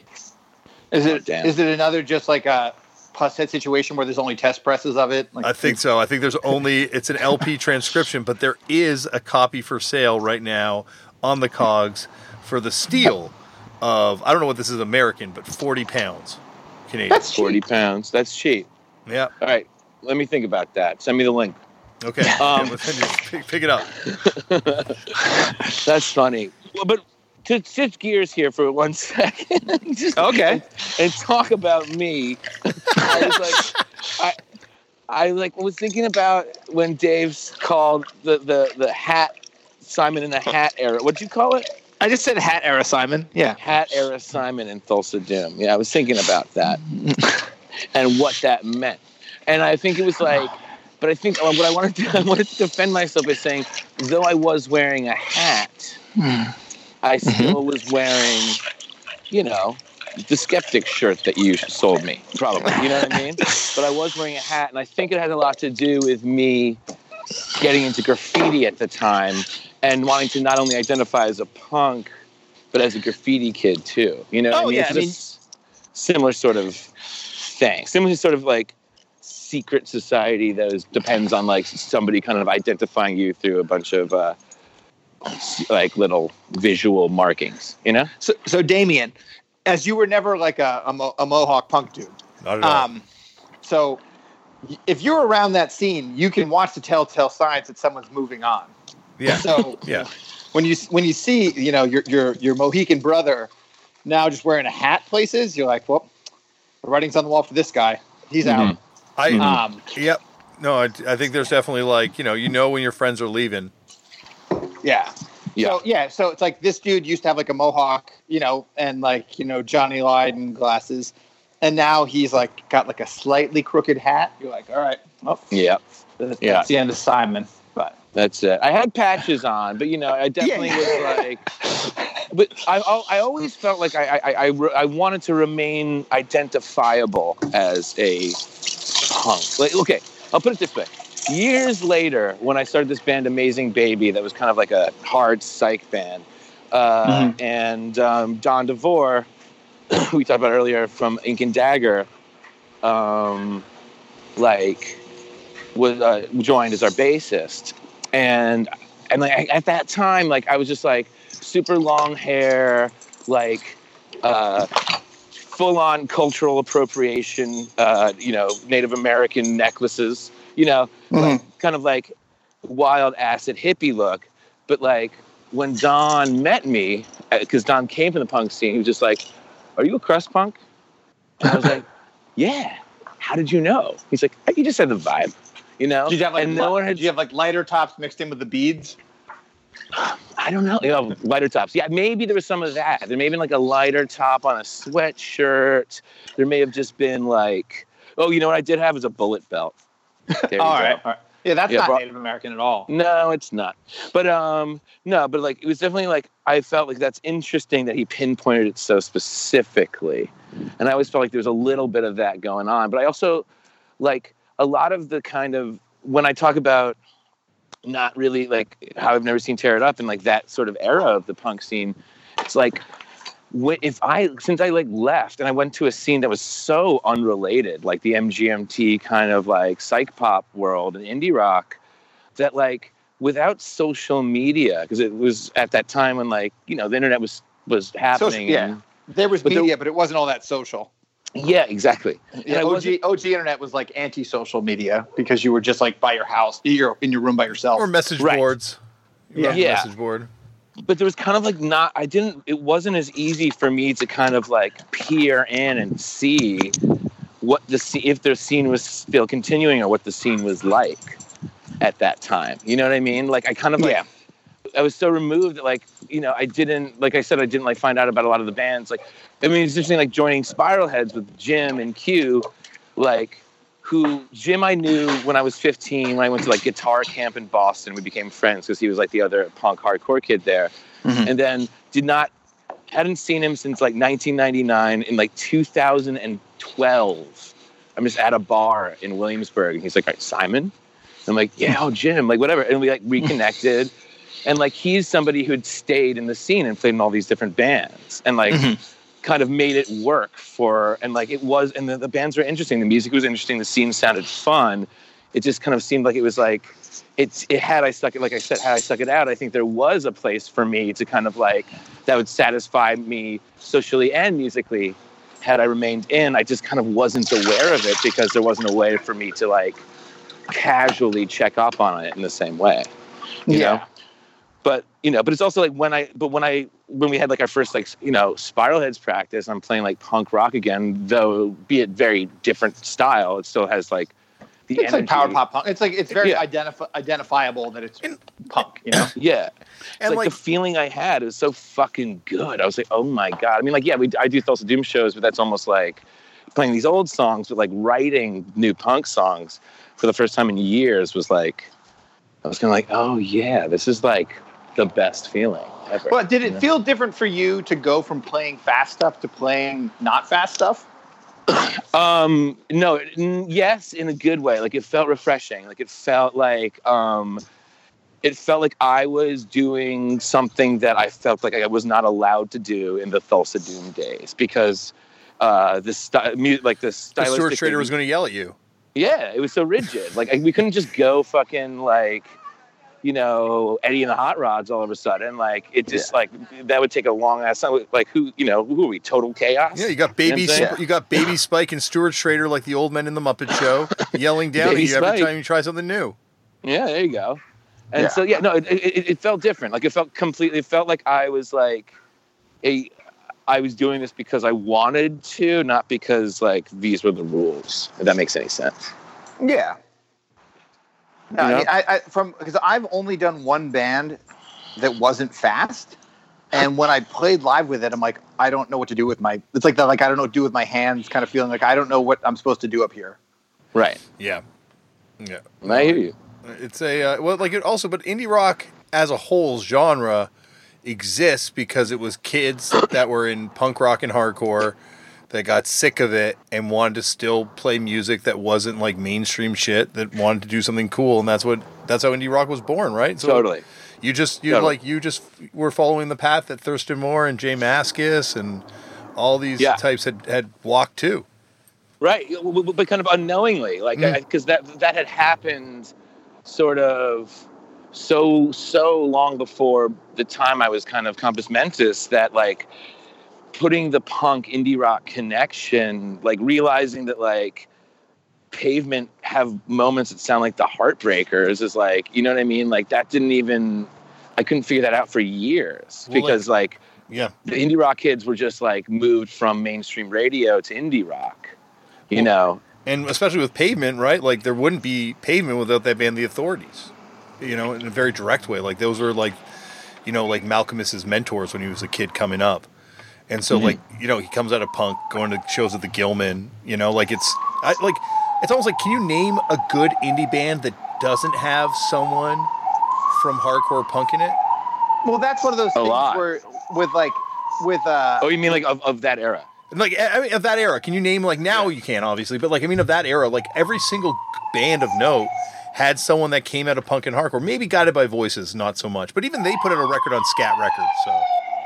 But I mean, that's one of those things like people talk about like the grunge stuff, how most of those dudes came from punk, and then they're like, but then like Smashing Pumpkins weren't like grunge, but they're not grunge. They're like in the same conversation. Mm-hmm. But those dudes, like Billy Corgan didn't come from punk at all. Oh wait, someone has not listened to all their Turn It Up Punk episodes, Simon, because Dave on an episode with Dan Panic.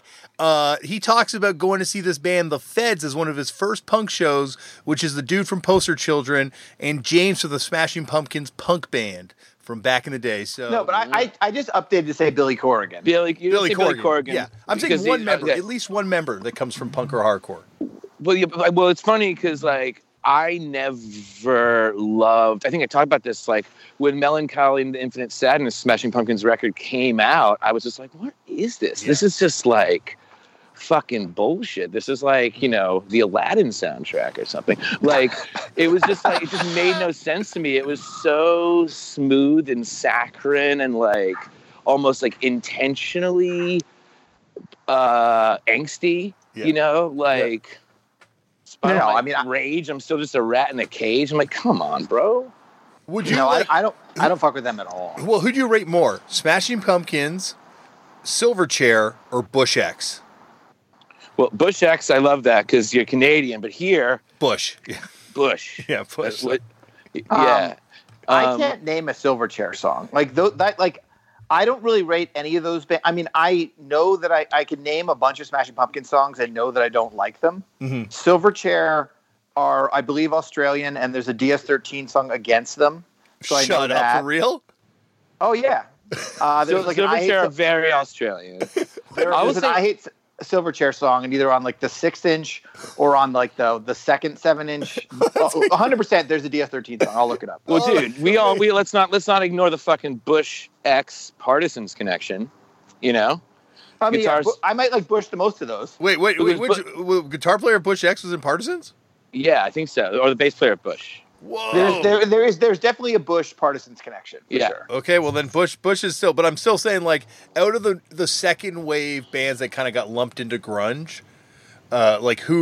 which of those ones is your favorite? Because I was never. So who's the third? Silverchair, Bush, or who's the last one? Smashing Pumpkins. Smashing Pumpkins, because they were legit. I mean, they were like, I actually got more into them later when I got more into more psychedelic music, and I got kind of more into Gish, the first record. Mm-hmm. But because they were just they were more innovative. I mean, Silverchair and Bush were literally just kind of like, this is cool, let's imitate it and put it out as quick as possible. Like I put Candlebox in there. Candlebox too, yeah, definitely. But Candlebox isn't Candlebox from Seattle, and weren't they part of it? No, they moved to Seattle. That's from right. Fucking LA in like 1993. Yeah, they're the band that did that. They're the band that did that, which is hilarious. But still, I think the theory still holds, right? Especially now that you're telling me Bush X has a connection to one of the best British punk bands ever. Like, it's like, it's indie rock and alternative music was like where everyone from kind of the first wave of hardcore wound up, when they were just like, oh, geez, I don't know if this scene still reflects me. And it's also because, as people keep coming on this podcast and talking about that were around during that scene, like it got real violent, it got real hairy, the music wasn't as fun, drug stuff got a little too crazy, and they just needed somewhere else to go. And which sounds very much like your experience. Yeah, it's true, but I do think the kind of like Silverchair connection to punk is almost like the way that like anarchists from the late 80s and early 90s are now voting for Trump. Damn.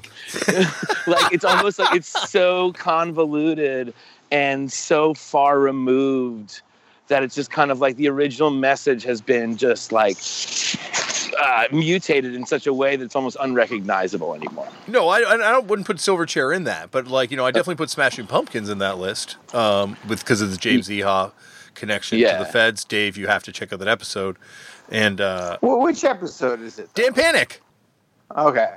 From Screeching Weasel. Because that blew my mind because I was also the same way. I was always like, I don't think Smashing Pumpkins connect to this. So, yeah, Alice in Chains don't really. I still don't think they do, because I still think that like Billy Corgan was the musical force behind the band, and he didn't really have that connection. And some of the play, like same way, like Bush don't, because it's like, you know, Gavin Rossdale is the fucking dude who probably, I don't know anything about him, but I imagine that he would have been fine with a fucking modeling contract or some sort of movie deal. And I even think that he was a footballer before. And like, I think that like the Partisans dude probably was just like, yeah, I'll play guitar for a living again. I don't give a fuck. I believe he doesn't give a fuck. But I remember that they would all wear Sex Pistols shirts. That was a thing. They were definitely like made a big deal about punk roots. Yeah, I remember Gavin Rossdale interviewing Marky Smith from The Fall in Uncut Magazine one time. It was an awkward fucking interview, as you can imagine. Not as awkward as it could have been, but it was definitely a weird interview. But that was apparently Gavin Rossdale's pick, you know, and that was at a time when, you know, and once again, it's weird for us to look at England in the same way, because in England, these bands had legit chart hits. You know, like especially The Fall. But still, like, you know, it's still like for him to big up The Fall, especially knowing that he'd have to interview Marky Smith, like, you know, you got to be a fan to want to put yourself through that. I only met the guy for 2 minutes, and it was one of the most awkward conversations I've ever had in my life. Yeah. Marky Smith is in that crew who are so punk that they never considered themselves punk. You know what I mean? But they're just like as punk as it gets. And I think that's the same way that you meet certain like old hardcore dudes and old punk dudes, I mean, everywhere, that are just like, this guy's fucking weird. And you're like, well, that's because it was like a place for the outcasts to go. So like these people weren't like, if they're not just like trying to like get a vibe or a look because it's like hip. Like obviously there's that going on in like every single scene. But you're going to meet people that are just like, this dude's fucking a dick, or this dude's weird, because like that's who punk appealed to when they were a teenager. Oh yeah, for sure. Yeah, because you meet so many like weird older punk dudes, and you're like, well, God, this guy's creepy. And you're like, my mom's British. She grew up in London, and her experience with punk and especially like skinhead stuff was that like they were terrifying and bad. And like and she had a particularly hard time with me when I started to dress punk, because it kind of, there were so many like skinhead punk overlays, like the boots, and then for a while I had a shaved head, and like she just associated it with just like people who kind of terrorized her and her friends when she was younger. And you know, so it's interesting to see like it meant something so different. Like I was like, but it's music, and for her it was just kind of like just thuggy kind of criminal behavior and danger and general badness, you know? Was she just like a Ted back then, or what was she? She said she was a mod. I'm like, you were too young. I don't know. There's Mod Revival. There's Mod Revival. I think she had like one of those jackets. I think she had like a kind of a trench coat. A donkey jacket? Yeah, I think she was just like a lady, you know? Like, I think she's just like a young woman. My dad got attacked by skinheads when he was doing a show, but this was like in the 60s. It was like, you know. Is your dad British? Yeah. Oh, I know that. Yeah, when he was when he used to put on concerts in Leicester when he was going to school, they had like a big entertainment budget, so he'd bring in all these bands. And one night he told me he got attacked by a group of skinheads, and one of them chased him up a lighting rig. Yeah, I'll believe it. Yeah, that famous picture of the guy on Bank Holiday with like a dart in his eye. It's Damian's dad. My dad wrote the song by Last Riff's Cause, "Violent Few." You know that song? Wait. You said you were cutting out a little bit. Did you say it again? Well, I just said my dad wrote that song by the Last Rough Cause, "Violent Few." Oh, I don't know that song. Do you know that song, I thought you Dave? said Last Resort because it cut out for a second. Yeah, his Damian's dad is no mess, no fuss, just pure impact. Yeah. My dad did play in the pre-Gentle Giant band on drums, so they kicked him out because he sucked at drums. So he was a musician. Yeah, in the broadest sense of the term, but I think just compared to him. Mm-hmm. Yeah. His dad has some, because there's a Damian's dad episode that you should check out, because he did some stuff. Turned out a dad. Turned out a dad. I want to do that podcast too eventually. You know, just talking to people about like, you know, Well, there's that movie, The Other F Word. Did you see that? Oh yeah, did, right? My wife made me watch it one night before tour and talk about ripping your fucking heart out. Oh yeah. Can you imagine? Like, why would you do that to someone? Yeah, can't we just watch Dear Zachary again? Yeah. Yeah. I'll tell you one thing. It makes Fat Mike look like fucking Father of the Century. That movie. You know? Really? Fat I gotta Mike. go read back and rewatch it. He's just so, this is also like before Oh yeah, before the time. everything. Yeah. Hey, dude, I love NoFX. I will say it loud and proud. But yeah, Decline is probably the greatest song that ever came out of that genre. Mm-hmm. Who was I fucking talking? People love that song who have never spent like a day listening to what they know of as punk. Like that song has come up a lot in my travels. If you're gonna know like a handful of punk songs, why would you pick one that's so long? I guess you get your like bang for your buck of Stands out, 5 yeah. songs. Have you ever seen them play it live? I have not. I've seen them do it twice, and both times it was fucking awesome. Wow. I mean, they're good, dude. They're good. I love the kind of the long form melody. I love the chords under each fucking note. It's something that's like uniquely theirs. Like a lot of people hear, I mean, obviously I hear Bad Religion. I hear like a lot of influences, but like I do think that they have really created their own sort of style of songwriting that has yet to be. Well, they credit RK. They say their sound, and when you like, it makes perfect sense when you hear this. It's like RKL crossed with Bad Religion, and that's what they. Yes. That's what That Fat Mike sense. says.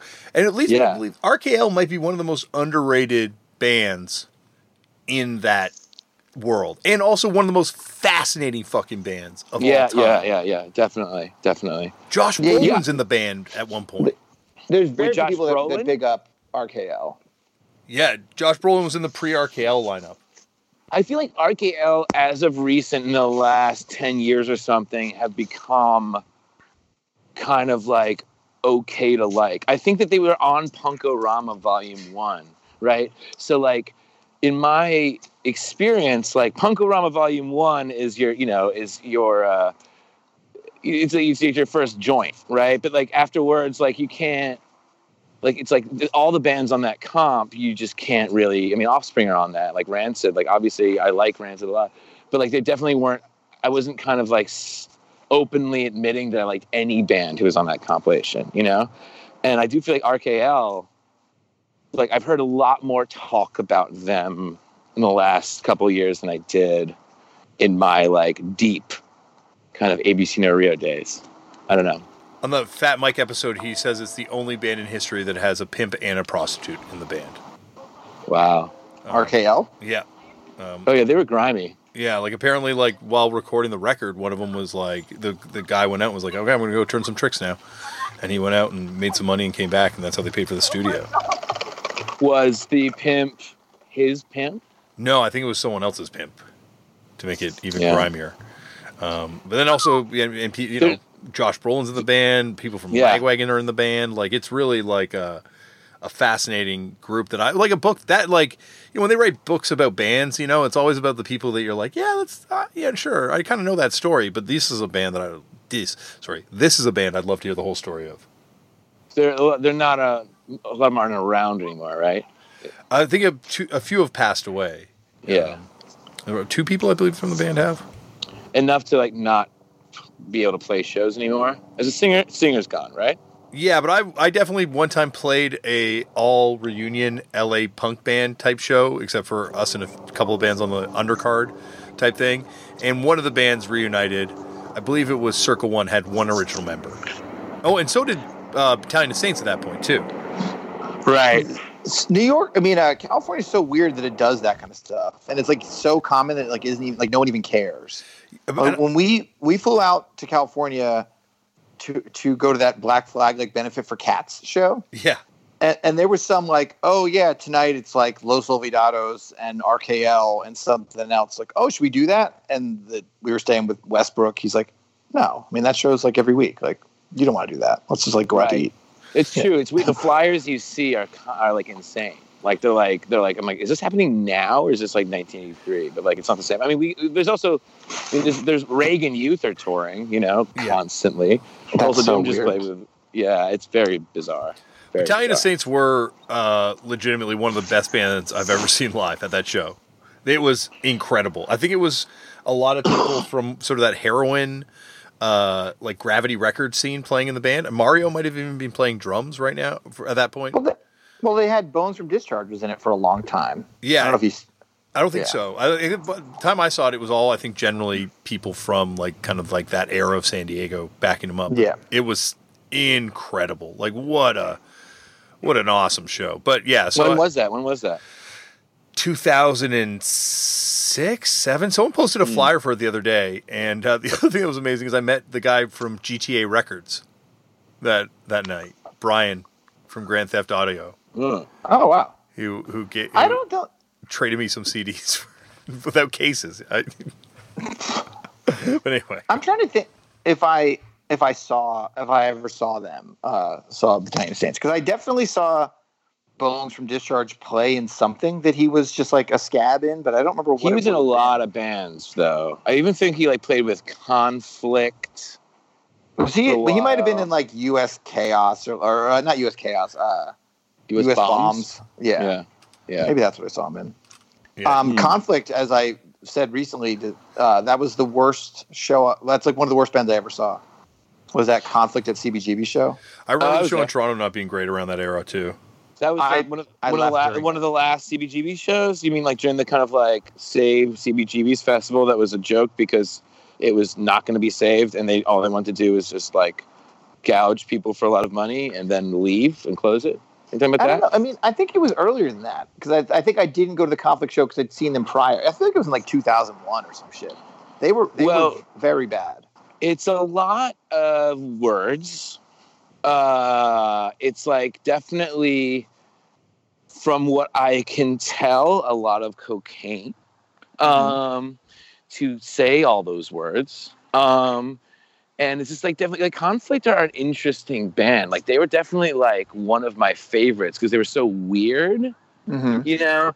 But like a lot of their kind of like they're a band that I have trouble listening to now. Not everything, but like I can't just like throw Conflict on like I can with some other bands and just kind of enjoy it as much. Like there's just it definitely seems like a lot of stuff that was written in the studio. This is just to me, you know. That was like written in the studio. That was kind of like an amalgamation of like lots of different song ideas they had, like lyrics that didn't really fit that song that he's kind of has to like. It's just not as like. Yeah, there's definitely some of those songs that seem layered together. Like they were definitely like everyone brings their thing to practice, and they didn't meet prior. Right. I mean, like I'm gonna say it. It's not as groovy as some of the other bands I like, and that's what we all looking for with Peace Punk. You know what I mean? But like. Yeah, it's not Zounds, that's for sure. Oh, Zounds, man. Though did you see Zounds? You were probably in Austin already when Zounds. No, I never saw him. Zounds played ABC No Rio. This is I don't remember when. Like this, I'm just gonna throw this out there. 2012, 2013, something like that.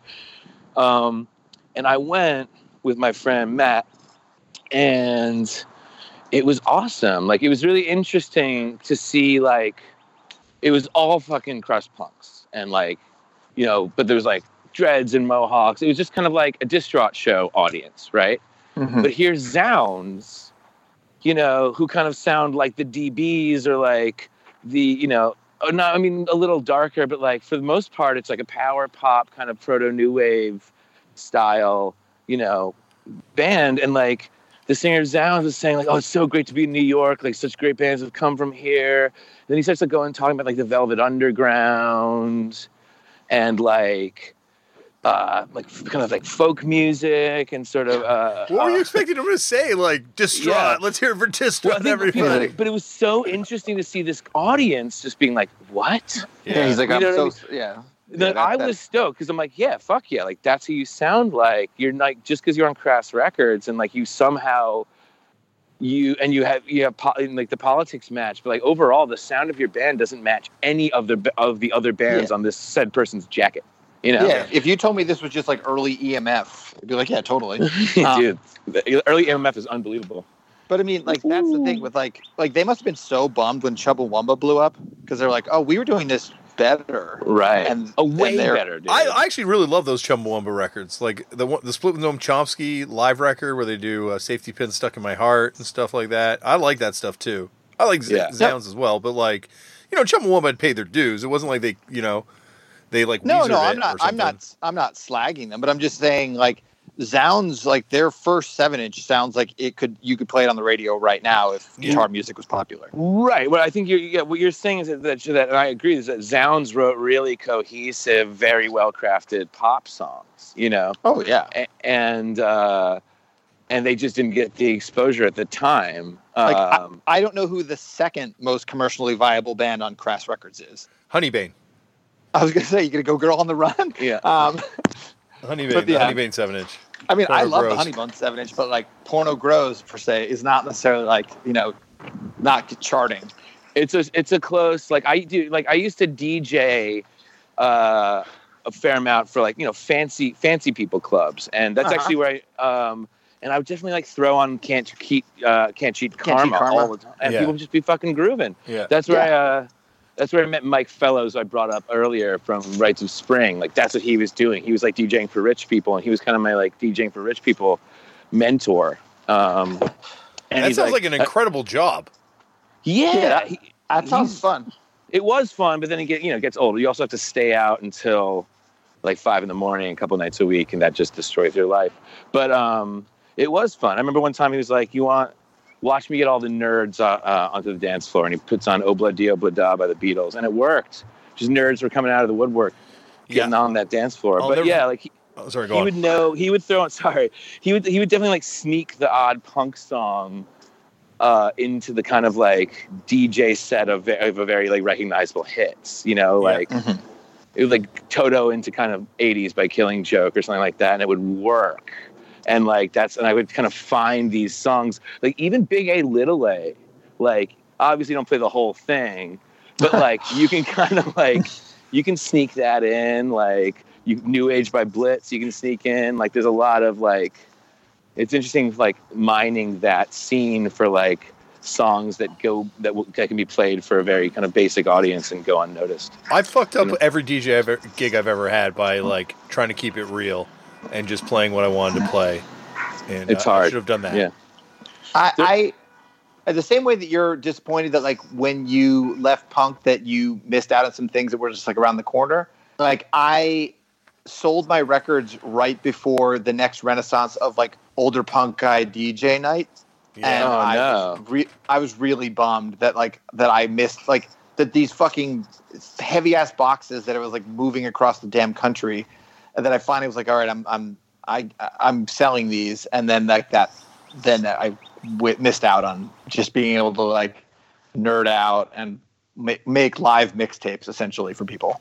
Mm-hmm. Yeah, it's never too late. You got a new collection, I could do a DJ night, but it would be. You play Gut Instinct, I could. I mean, I just play songs off 40 Ounce Casualty 6 times off different copies. But you should team up with Judd from Sexfit Judd, and because he also has pared down his record collection to just his favorites and his hitters, and just do like a night of just your favorite records. It would be sick. If we're ever in the same place at the same time, we should all do a DJ night. How about that? We all have Spotify. We can all just DJ now. We don't even have to be in the same place. No, we can all just do it. You do it right now. We just stick our phones in the thing. Exactly. Yeah. Those weird, boring era Skeptic songs are on Spotify, so you can. Are they? At least one of them is. Yeah. Oh shit! Well, I know what I'm about to do. Yeah. All right. I know what I'm about to do. Well, this has been awesome, and I want to do this again with you guys if you guys are down to do another one down the road. Oh, we could just do this every Thursday. We should do that. A spin-off podcast. You want to just do it? We can try to do it every Thursday. Okay, this is now. We'll see how this works, but this might be a semi-regular podcast now. Yeah, if this goes well, then we'll just deliver it every week. Just get together. I'm good most days on Thursdays at this time, so we can get together and just bullshit and eventually flesh out the complete history of the 90s crust and scum rock. Yeah. It'll be called One Skype Crew. How about that? Well, thank you both so much for coming back on the shows for your respective part twos. Oh, Well, thank you, anytime. man. Yeah, seriously. Thank you, Simon, and thank you, Dave. And they will be back for multiple parts in the future. And if you have not listened to Simon's part one, go back and check it out. Simon Doom was on the show, I guess, a year and a bit ago, and David Up's on all the time. Check out some of David Up's episodes. Check out David Up part one as well. But, I hope you laughed as much as I did, because they got to make a movie of those guys. Like, mainly on the Simon stories, but David Up is like the sort of Big Brother character. They'll figure it out. They're Hollywood. They can make this thing happen. But that is it. On to later on this week on the show. Later on this week on the show, we have the king of the punk wrestling connection, the Juggalo punk connection, and Striving for Togetherness Records. We have Kevin Gill on the show, Mr. PMA himself. You may have heard him on Game Changer Wrestling. He does a lot of commentary for them. He does a lot of podcasts. I've been on his podcast. This thing was supposed to come out forever ago and it's taken a long time, but trust me, it is awesome. And the way they all kind of like weirdly fit together, you'll see in the end how they all kind of fit together. It works out pretty cool. But that is later on this week on the show, so check it out. And then at the end of the week, Omar Doom. Omar Doom is going to be on the show. What a week. A lot of work for me. A lot of editing I'm going to get to. So I'm going to let you go. Remember, as always, Black Lives Matter. The lives of Indigenous people matter. Go out and get involved. Go to get informed. A lot of scary stuff's happening right now all over the place. So read up on it. Fuck fascism. And we'll get through this. We will definitely get through this. Also, sign your organ donor's card. Go out there and do that because you don't need your organs. By the time they're looking at that card, believe me, they're not of use to you. So sign it and, give someone else something in the end. Well, really morbid way to talk about that, but kind of matter of fact. Also, go there and make your own culture because it helps keep you together. Put yourself out there in the world. Start a band, start a fanzine. Starting a band right now might be hard. Start a fanzine. Start a web page. Learn desktop publishing. No one should learn that now. That's kind of a outmoded skill. But anyway, do something. Get yourself out there. Be creative. And that's it. Stay safe, and I will see you later on this week on the show. Thanks for listening. Goodbye.